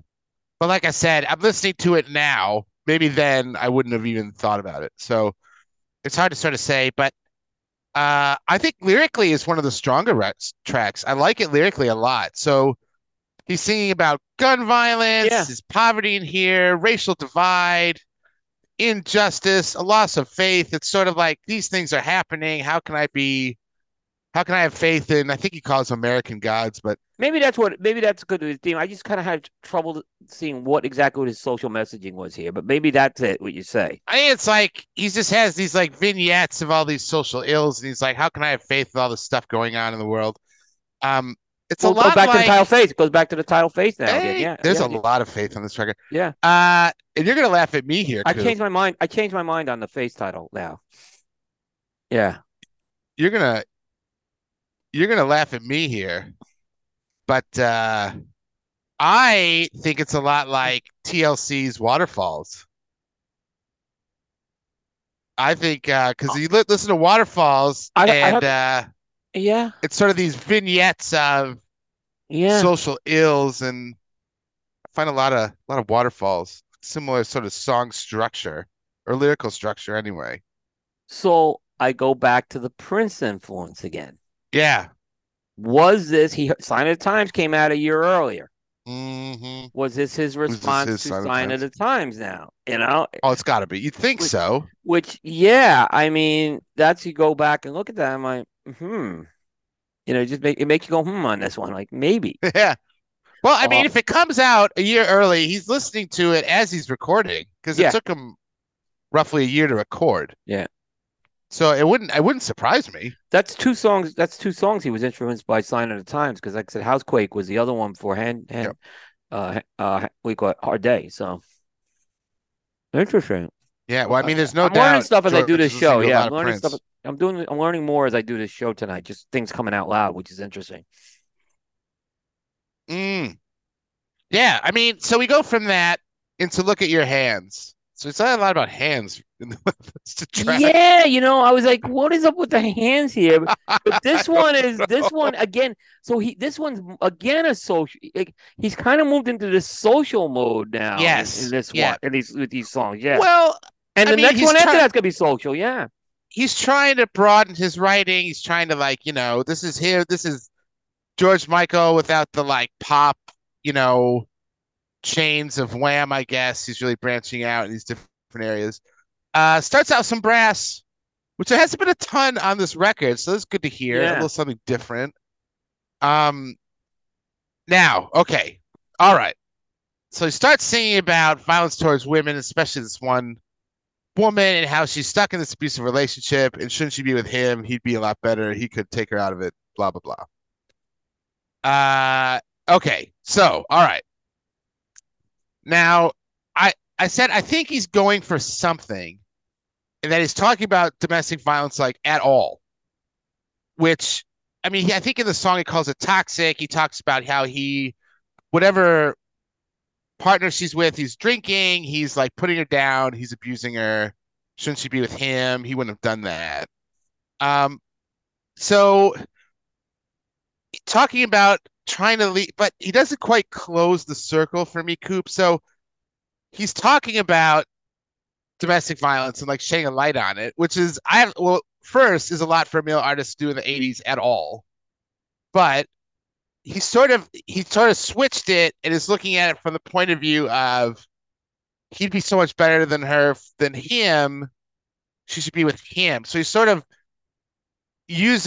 centering himself in the song where I think really it needs to center whatever woman character he's singing about, which is going to be done better by women artists, obviously, like Dolly Parton, Tori Amos, the Chicks would do a better job of it. I see what he's going for lyrically. I don't think it quite connects, but like you said, it's he's shining a light on these social ills, and whereas the previous song is kind of going over all these things, this one he comes really like localized. He's talking about the specific relationship and using that to talk wider about like problems in relationships, violence in relationships, that sort of thing. So I think lyrically he's going for something, and I appreciate that, and I give him props for that. It doesn't quite like fully close off for me lyrically, but I think but it's still the fact they did it at all is interesting. yeah.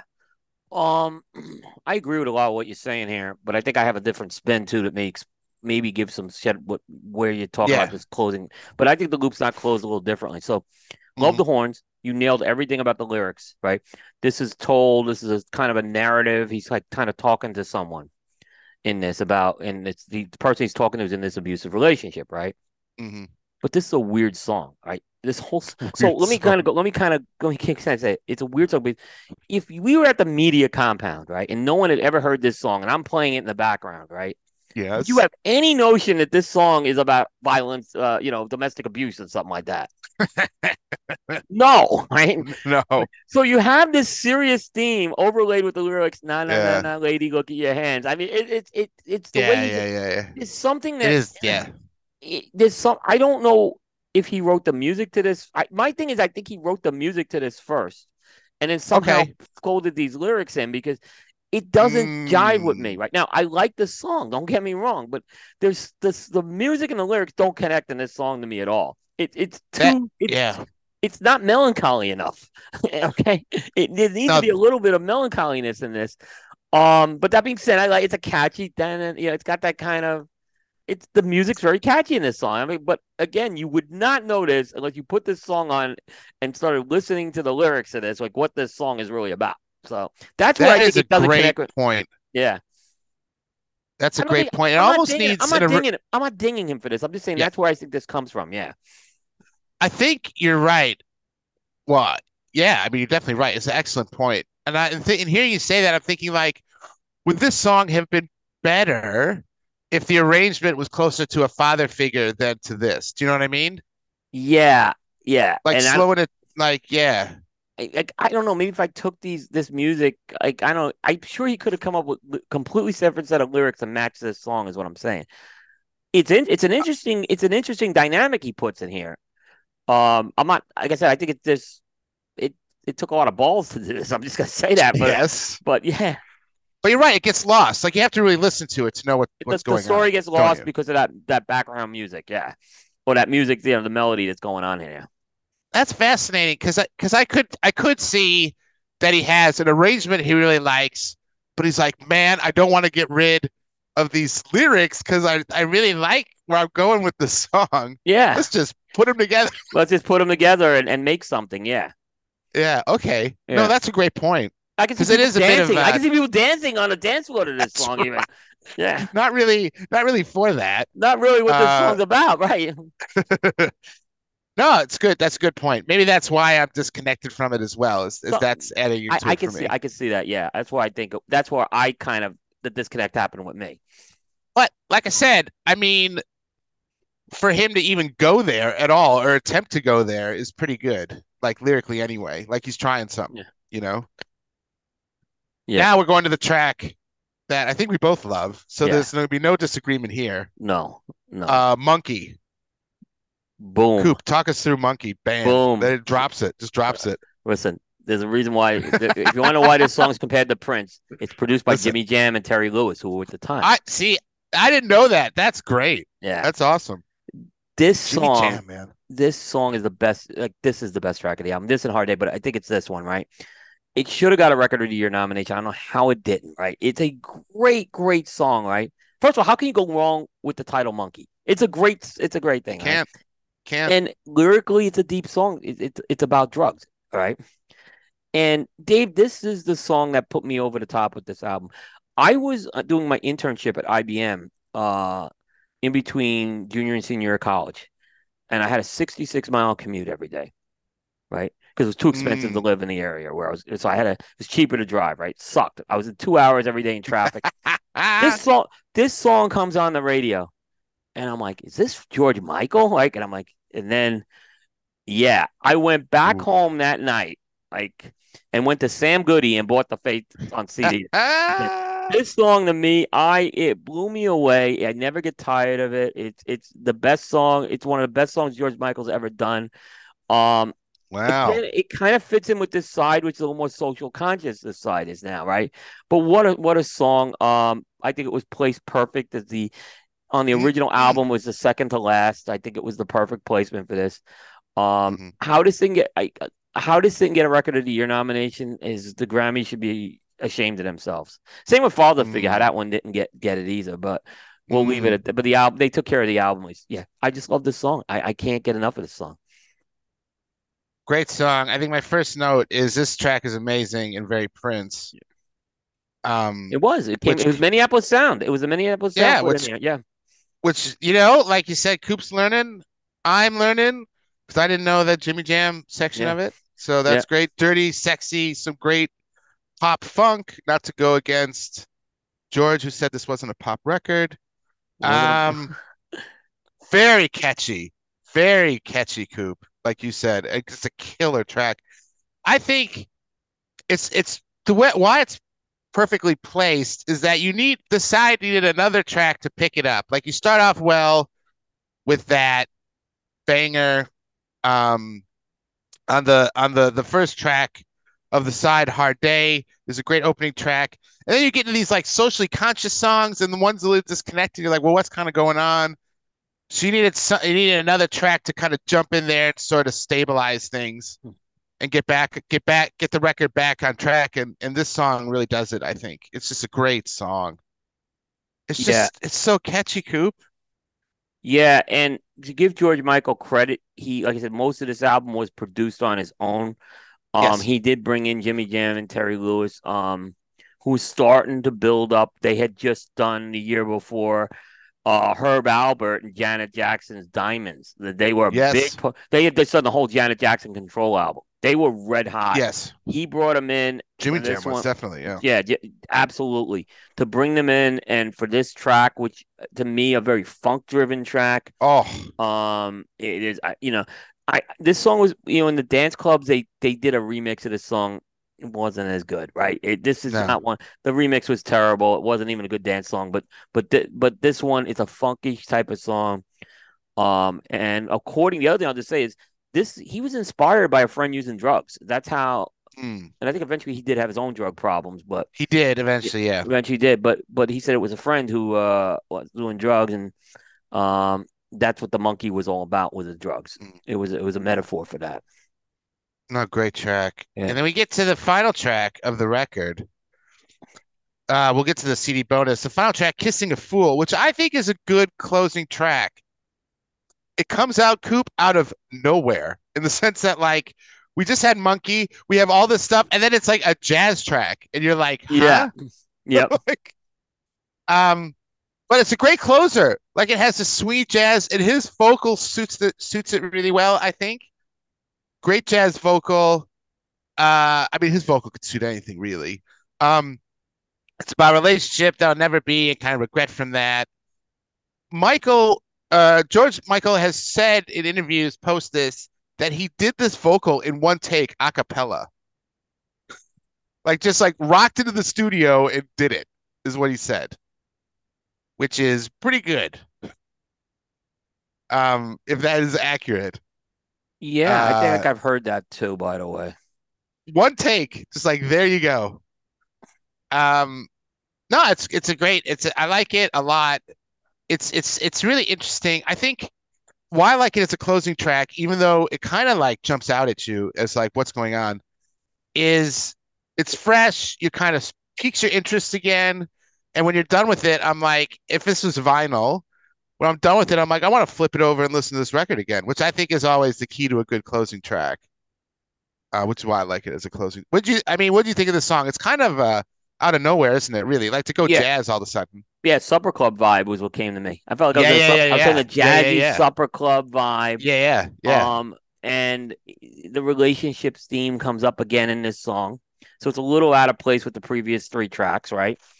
Um, but there's something interesting about this song I want to mention. So the Here we voice, go. the vocals a big key here, right? Mm. I remember, I this song. I always got hooked on this song after I got the album. And do you remember a few years later when they did the Freddie Mercury tribute concert and George Michael delivers that Yes, performance of Somebody yes, Don't Love?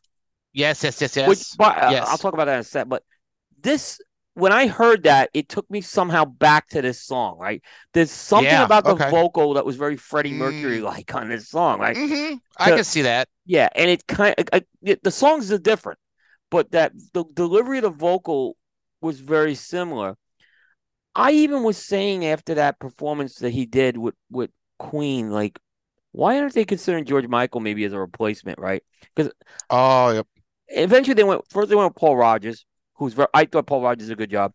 And then after that, I asked the question again because this is when by the time Paul Rogers had left, Michael's career was in a bigger decline. I'm like, this would be a Hmm. perfect way to resurrect his career.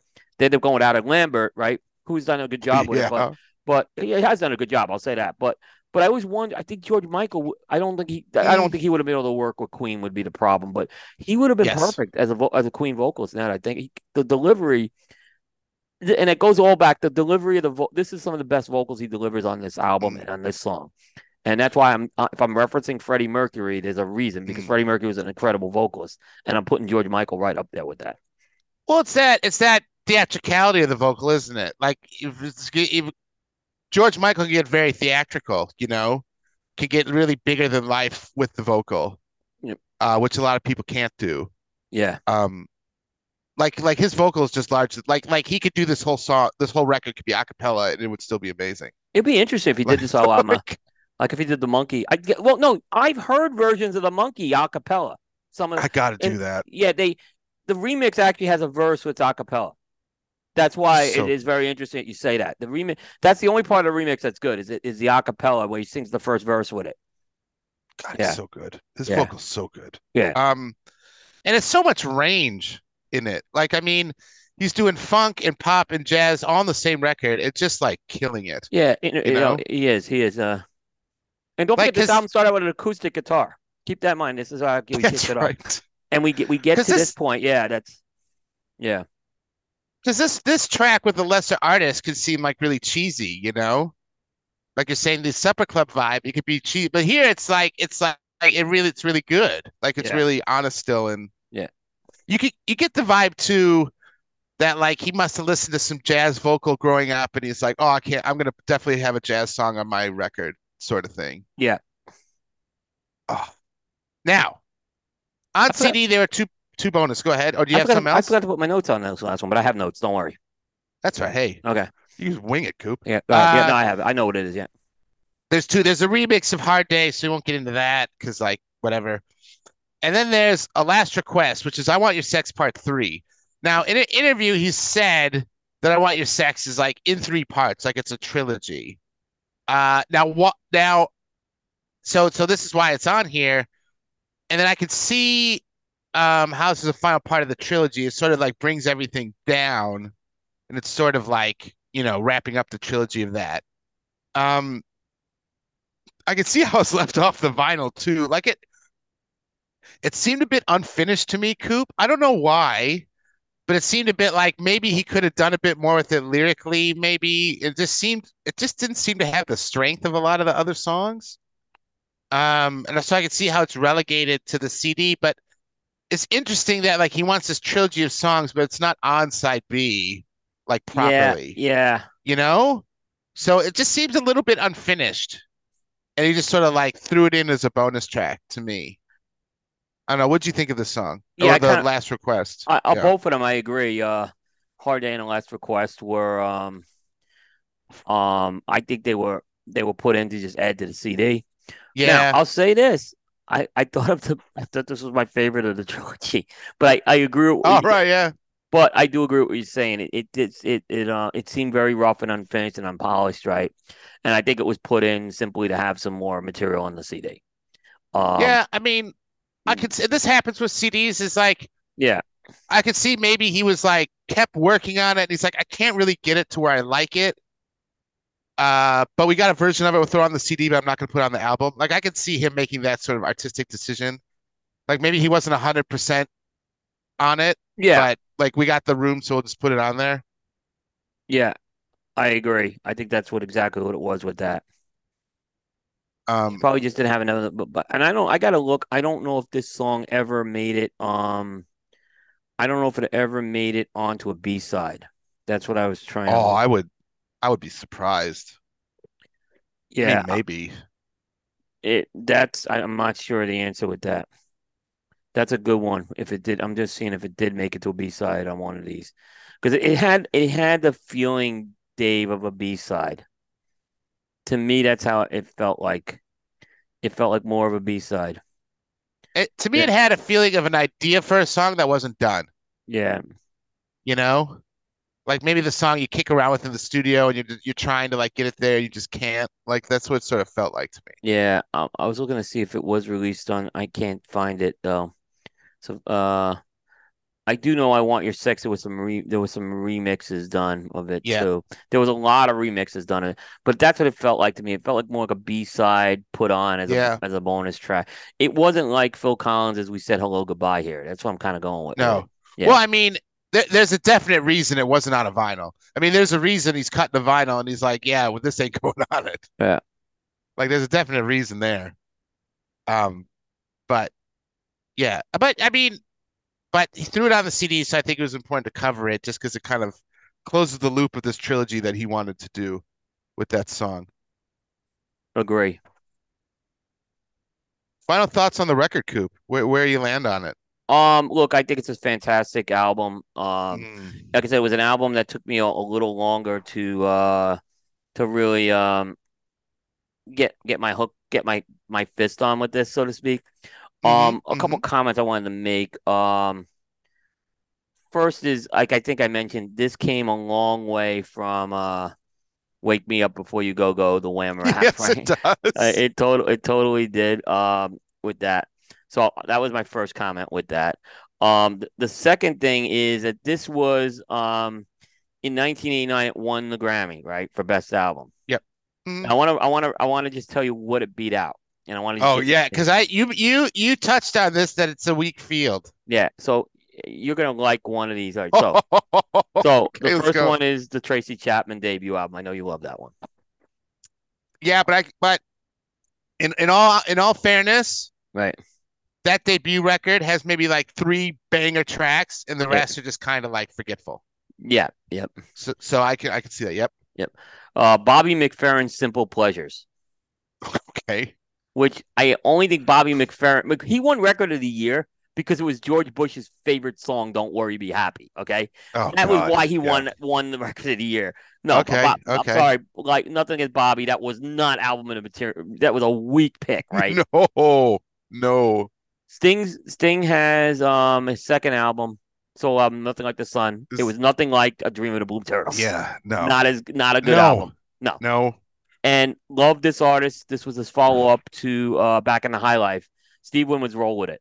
Not as good No. as so this was an easy win. That's what I'm Not a just strong field. Not a strong not a field. strong field at all, right? And then it gets worse the year after Dave when Bonnie Raitt wins album of the year, beating out some good albums.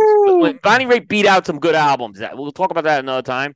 Bonnie that's Raitt right. steals it over every one of the other four albums out there. Like how she got it. Like There had to be a bribe.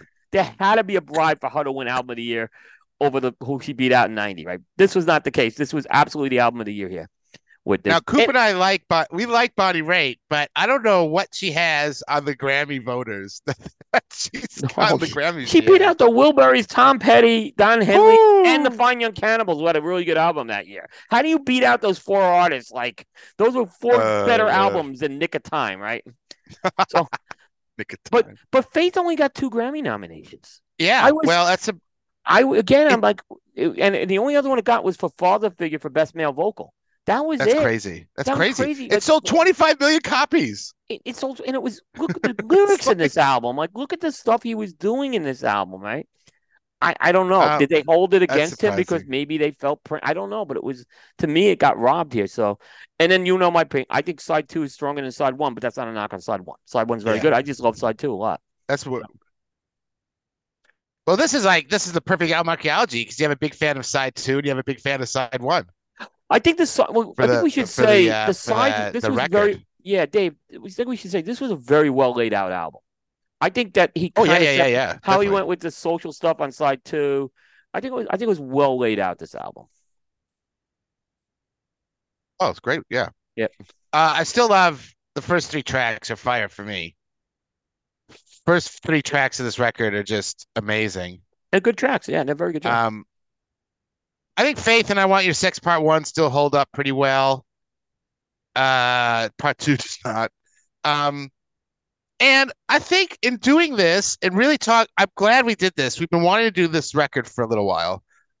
And I'm glad we did it because even just doing the show, Coop, like I see his solo career in a different light than before I did it, if you know what I mean. Like I have a greater appreciation for him. Oh, absolutely. And look, his follow-up album, Listen Without Prejudice, is a very good Yeah. album too, by the way. It didn't Freedom quite 90, man. yeah, oh Freedom 90. Oh my goodness. Yeah, that's a I don't we have to break that song down uh at that point. But it's also, it didn't sell as well as Faith. I get it, but it also was a very good album. And look, we go back again, Dave. 23 years old he recorded this album. I That's mean, this is nuts. we don't think when I didn't think of George Michael as he was only 3 years older than me and delivering an That's album nuts. like this. We this is one of the great youth albums that came out. And he died very young, George Michael, 53 years old. He died. I mean, I'm older than him right now. Mm, It's like yep. that's haunting, and it's a shame we lost this guy. Mm. I think he would have still. I think he would have had a second comeback. I think he Oh, would have. I definitely would have. Yeah. Yeah, he just Um, too good, too talented. This guy, and the end of his career, unfortunately, I think his life. I think there were things he wasted away. Unfortunately, well, I think if he was in a more if he came out in a more accepting time, I think a lot of those problems at the end of his career wouldn't have happened because a lot of it was around not coming out, really, You, and not being accepted as a gay man and that sort of thing. you Like know, I it was, think if yeah, you got to remember in the '80s, right? Everyone was afraid of AIDS. That was, and mm, unfortunately, if you were, it was a horrible time for if you were homosexual. You were kind of like a mm, pariah, and it was a horrible time in our society with that. When George Michael came out as gay, I'm like, just keep making good music, was what I said. That was my, I'm because I don't. His personal life is his personal life. That's not for me to judge that. yeah, but Yeah, yeah, it's just it's yeah. I mean, and I think too. Because I think people are like, well, why is he going to the Hall of Fame? I mean, just look at this record. It had the sales, it had the writing. You could definitely see on this record influences to like a bunch of male R&B artists moving forward and like modern R&B. It's it's I mean, this record alone should get him in the Hall of Fame, let alone the Wham stuff and look, he had the three huge three other albums with stuff. Wham. Yeah, he had three huge albums with Wham, two big solo albums. Five's enough for me to get him in. But Yeah, and like you I said, think if you look definitely. 1984 to 19, I'll even stretch it to 1988. There was no one bigger. George Michael was the biggest thing No, in the music business. he was asked by Aretha Franklin to do a song with her. That's Yeah, crazy. Elton brought him in. Elton brought him in, right? And then Yes. and then they had then they had their little problems, right? And but Hmm. Elton always seems to have problems with the people he meet. Like they always say Elton because your best friend Elton's one got day, problems. and yeah, and then Yeah, suddenly, yeah. So there's always two sides to every story. but might be. But Yeah, but but I mean, yeah, can you imagine at like 22, right? Which is what he would have been, 22, 23, having Elton John and Aretha Franklin like, hey, do you want to do a song with me? yeah, Like, that's crazy. yeah. Aretha Franklin, that song's great. Oh my God! And then that's when we first saw, by the way, George Michael with the sunglasses. Was actually that look was in that video. That's when we saw that look for the Well, first time with. he said he wore them a lot because there was so much. Because in Wham, he could kind of like hide behind Andrew a lot, you Yeah, know? yeah. But he said when he did the solo album, there was so much press and stuff that he felt really uncomfortable like solo. So he'd wear them to sort of hide behind the sunglasses sort of thing. And it turned to this look, If you you watch know? Purple Rain, Dave, there's a Um, scene where Prince is like with Apollonia for the first time, and he's hiding behind the sunglasses. It's. I'm not. I'm just saying sunglasses are often used to hide behind something, and that's exactly what it was. Yeah, mm, yeah. You they know, look so cool. yeah. The other thing I want to say about George Michael, and this came out in the Wham documentary, really good. I don't know how much you saw of it, but Wham actually, when Wake Me Up Before You Go came, that was off the second album, Make It Yes. Big. But they Yes. were huge. They had hit it huge already in Europe with the Fantastic album, which was their first one. It was that second one that brought them to the US. And the idea of Make It Big was they wanted to make it big internationally. And they didn't do Mm, a lot of touring in the US as Wham. I think there was only one US tour that they did. And I think it was 85. I didn't go to it, right? yeah. But it was huge. It was a huge tour. So um I don't I don't remember a lot of big George. I'm trying to remember the George Michael tour schedule. I don't remember it as Oh, much. I don't, I mean, I wouldn't I have. don't know how Yeah. much he toured solo with this, and that's a good. If our audience knows, I got a good one. But yeah, Um, this was a good album. This was a really great album. I'm glad he's got. It would have been a crime if he didn't get in the Hall of Fame on a first ballot. oh Uh, yeah. yeah. I'll be excited to see what the feedback is from the listeners on this Who record. inducts him, Dave? Who inducts him? And I hope it's. I wonder if sometimes Andrew if it's not Andrew, why wouldn't it be Andrew? It should be Andrew.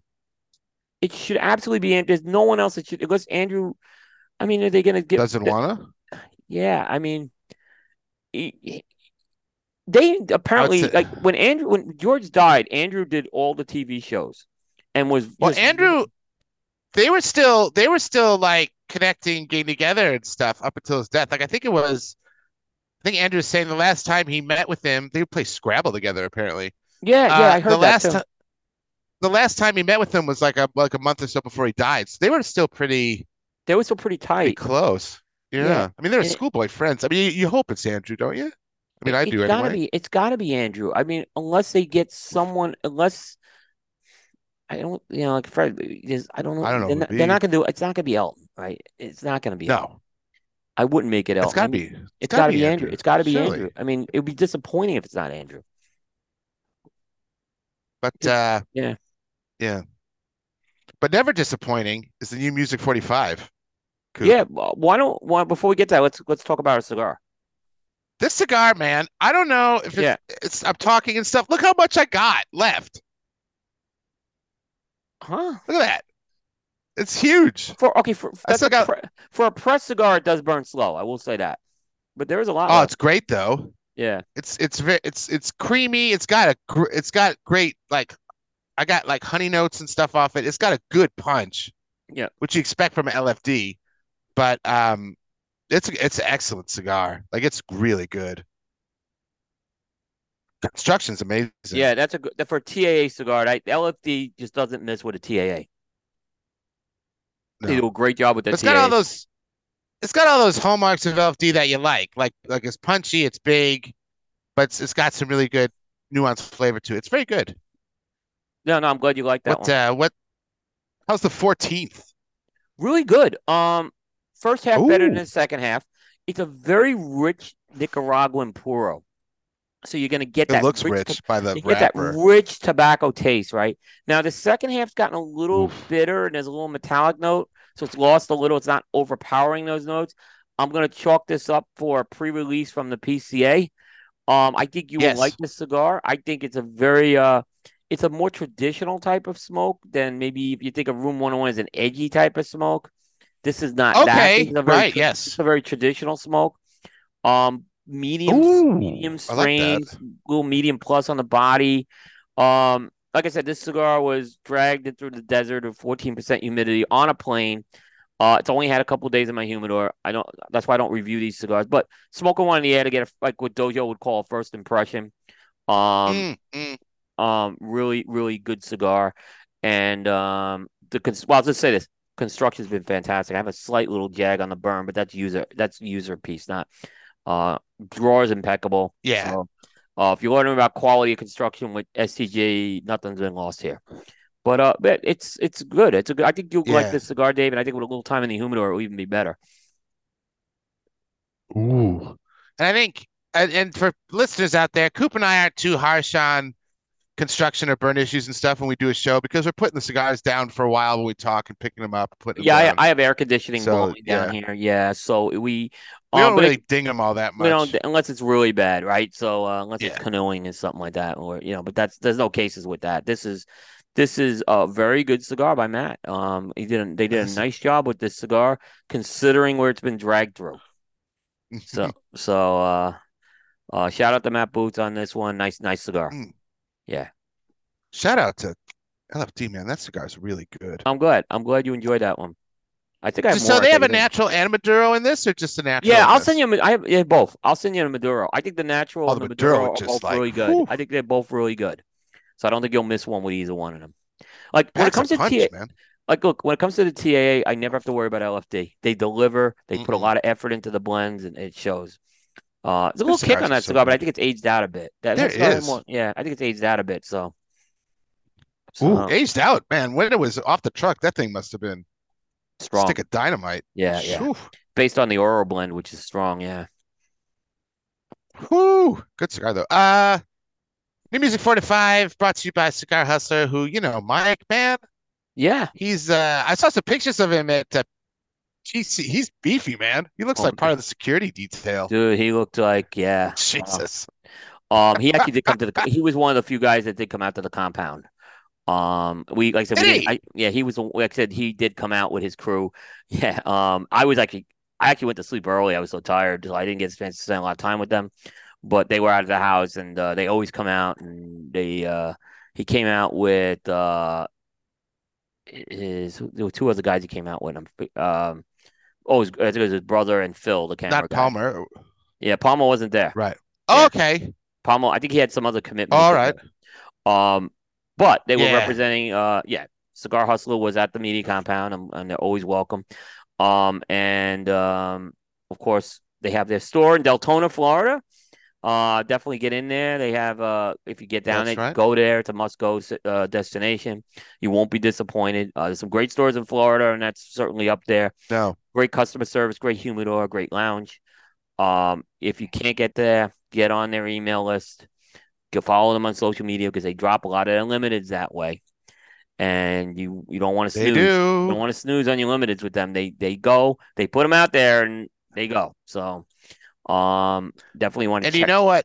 What they Yeah. got right now, what they got right now is they got some Roma Craft Fomorians. So you want to get on that. I've Yeah. gotten some already because those go quick. And Coop, they're starting to get in the new Las Calaveras. They have the like 50, I think. So Oh, okay. that's starting to make that's it's shipped out. It's Yeah. starting to pop up on sites now. Yeah, by the way, we had a great visit with Huber at the show. Really great visit with him. So Bear did an interview with him that will be coming up as well. So and with Mike, he did an interview with Mike as well. Oh, Um, okay, that's yeah. good. So we Oh got yeah. yep. So in fact, on Bear's most anticipated top five list for cigars, uh, Hustler they have the Postani brand. He had the Postani Connecticut tie at number one with the Volstead Skips Intemperance Volstead. Oh, So uh, interesting. Bear loves his Connecticut's. I think I know what Bear's It's cigar of the year is going to be, but I don't know if it'll be that one because it comes out too late in the year. But yeah, Bear loves his Connecticut. So yeah, definitely oh check these well, guys out. Great guys. mm. And they have Coop shirts. They opened the Coop shirts. Oh nice. They opened up the Coop shirts. And I just feel bad I didn't have one for Phil. I promised Phil he's getting the first cut of one next time because Phil's a great guy. I met Phil. He's awesome. So I felt bad. I just didn't have another shirt. This it wouldn't have fit him. Mike wanted an extra large. I don't know why because but he says I like them Mike, tight. Mike, man, I'm telling you, Yeah. he's getting ready for a Marvel movie or something. Like the guy is Look, they yoked. had Guy Fieri was doing a walking tour of the show floor. Mm. And Eric brought in Juan Cancel to be security. Now you may say Juan Cancel's a police, former police, right? Uh, And Juan, look, when Juan was on security detail, he was not the Juan you know. He reminded me a mm-mm. little of Turtle from Entourage, but he was very serious on that detail. He didn't believe me. Don't try to sneak in. Juan would stop you, right? Juan did it, and then when Guy Fieri left, Juan turned into Crazy Juan, right? But I could have. You put Mike in there with Juan, that would have been Ooh. some Well, combination of security. Yeah, and I gotta say, this is an aside, right? And then I'll get into the music. yeah. But isn't it great to see Guy at the show, like promoting, like he's done so much promotion for that cigar. Oh, he did. He did. This time he did a walking tour of the shore. So he went to the other Great. booths this time, as opposed to him being in the Espinosa booth. Which, look, had big shout out to the Espinosa team for doing that. That was a great thing they Yep. did. And so allowed people, you didn't, instead of having him in the booth the whole time, he did a walking tour this time. We did meet Chaz Palminteri, and we did. Both Bear and I did that Saw interview. that. So we have the interview coming up with Chaz, who was a great guy as well. So he's not as into cigars as Guy, but he loves the industry and he loves what it represents. And it'll come out in that interview why he did this cigar and all that. I'm not going to steal the thunder of that, but yeah, Coopers. it was great to see him as well. Ferguson Jenkins, the Hall of Fame pitcher, was there. Yes, I saw that. We saw We him do a Hector picture tried with to hook us up, but we were Hector. gone already from the party. We had to go somewhere else. Yeah. So, but yeah, so there was some. It was nice to see some star power. There was Ike Taylor was there, who used to play for the Steelers. Leon All Cersei, who played for the right. Jaguars, was there. Yeah. So Yeah, that he's a big cigar guy. Yeah. yeah. So good job with all that. Yeah. Coop hobnobbing, getting pictures with Guy and with Chaz. I didn't Just get any like, picture of Guy this time, but because like I said, we had a chance with Guy before, but he was doing the yeah. walking tour this time, and so it was a little different. Guy had his chance meeting you, I think is what I heard. Guy's like, I got a picture with Coop. That's what I hear. Yeah. I also shout out to Hector Alfonso. He threw a great one. I've been complaining about the cocktail parties, but Hector's was really good. He had the Ah, media Anya there. Hector. They had more food than in other places. And then later on, some of the industry people popped in, like Saka, Skip, and all these guys. So, I th uh that's gonna be a tradition according to Hector going forward. I don't wanna, I don't want to cast aspersions, but when I think of Mr. Warmth, I don't think like, wow, he could throw a good cocktail party. Well, Like I it was Espinoza like style, wow. yeah. It wasn't. Look, we had pizza, right, instead of like toothpick food. So, and I said, he said you should have more food, but at the same time, the pizza was the most food we had at any of these cocktail hours. We were Yeah. we were going to dinner afterwards with all these. This one we didn't go to dinner afterwards, so we were kind of at that point full. So yeah, Uh, yeah. well, new music, Coop. Here we go. All Let's right. start off with it. Side A, Taylor Swift. I have mine. That's off of the Speak Now Taylor's version. Yep. I think it shows the most modernized. I think it's the most modernized of the records. It's way stronger vocal, way more pop forward, and I think Yep. you can see it a lot on this song. So check that out. Side B, here you go, Coop. Willie Nelson Yeah. Well, we know what put talk about the put opposites out a here. new record. Yeah. So we got Left Me a Long, Long Time Ago. This is off of his upcoming record, Bluegrass, Yep. where he's going to have a mix of original songs and then bluegrass remixes of older tracks. Like he's going to do a bluegrass version of On the Road Again. So it's just good to see Willie coming out with new stuff. And the album Archaeology homework, I have Dolly Parton, The Grass is Blue. So it reminds me, the reason is Willie's reminded me of Dolly because Dolly did a bluegrass record in 1999, which sort of Yeah. marked her comeback. So it's sort of this history of like country artists doing bluegrass records. So it kind of reminded me of that. So check that out. Check out Yeah. Grass is Blue. Absolutely. That's forgot about that one. The grass is blue. Good one, Dave. Willie is still making records. Willie Still. close to 90 now? Oh, he's got to be. I'm gonna I look would that think he'd be up. like, what, 91? He has gotta be, if he's not 90, he's gotta be close. Oh, what is It's all that potty smoking. It's keeping him young. it's a pot Willie Nelson is 90. He just Whew. turned 90 years young this year. And there's original tracks on this record too. So it's not like he's just playing the hits or No, whatever. not at all. Not at all. Not at all. I mean, he absolutely. I mean, um, he definitely is, um, definitely has had a big, big couple of years. I mean, think of this. Think of it like this, Coop. All right. Willie Nelson's putting out a record in 2023, right? He wrote songs for Patsy Cline. Like that's insane. My God. Oh my That's God. unbelievable. That is crazy. Um, that is absolutely crazy. And we were looking at the whole Hall of Fame thing, and he got in. Yeah, well, he's foundational or something. Yeah, Yeah, yeah, something like that. yeah. He got. It was the first time he was nominated and got in. Well, So, yeah, it's Willie uh, Nelson. yeah, it's Willie Nelson. But yeah, I mean, Rock and Roll Hall of Fame. Again, I look at it, take the Rock and Roll out of it. He's a Hall of Famer, and that's the most important Hall of Oh Fame. yeah, come Yeah. on. So if people are gonna get on Willie about that, he absolutely is a Hall of Famer and belongs there. So, yeah. Well, that's all I got, Coop. That's the show, man. That's all I got as well. Well, thanks to our audience for tuning in. Like I said, if you're watching, go right over to Developing Palettes Facebook page, and if you're watching live, go up and watch the recap show live.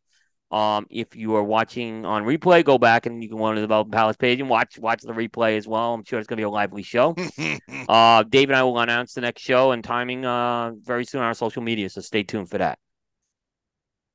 And that's it. So it's going to wrap up Primetime Jukebox episode 104 into the annals of history for this mid-July 2023. We'll catch everybody next time. Take care, everybody.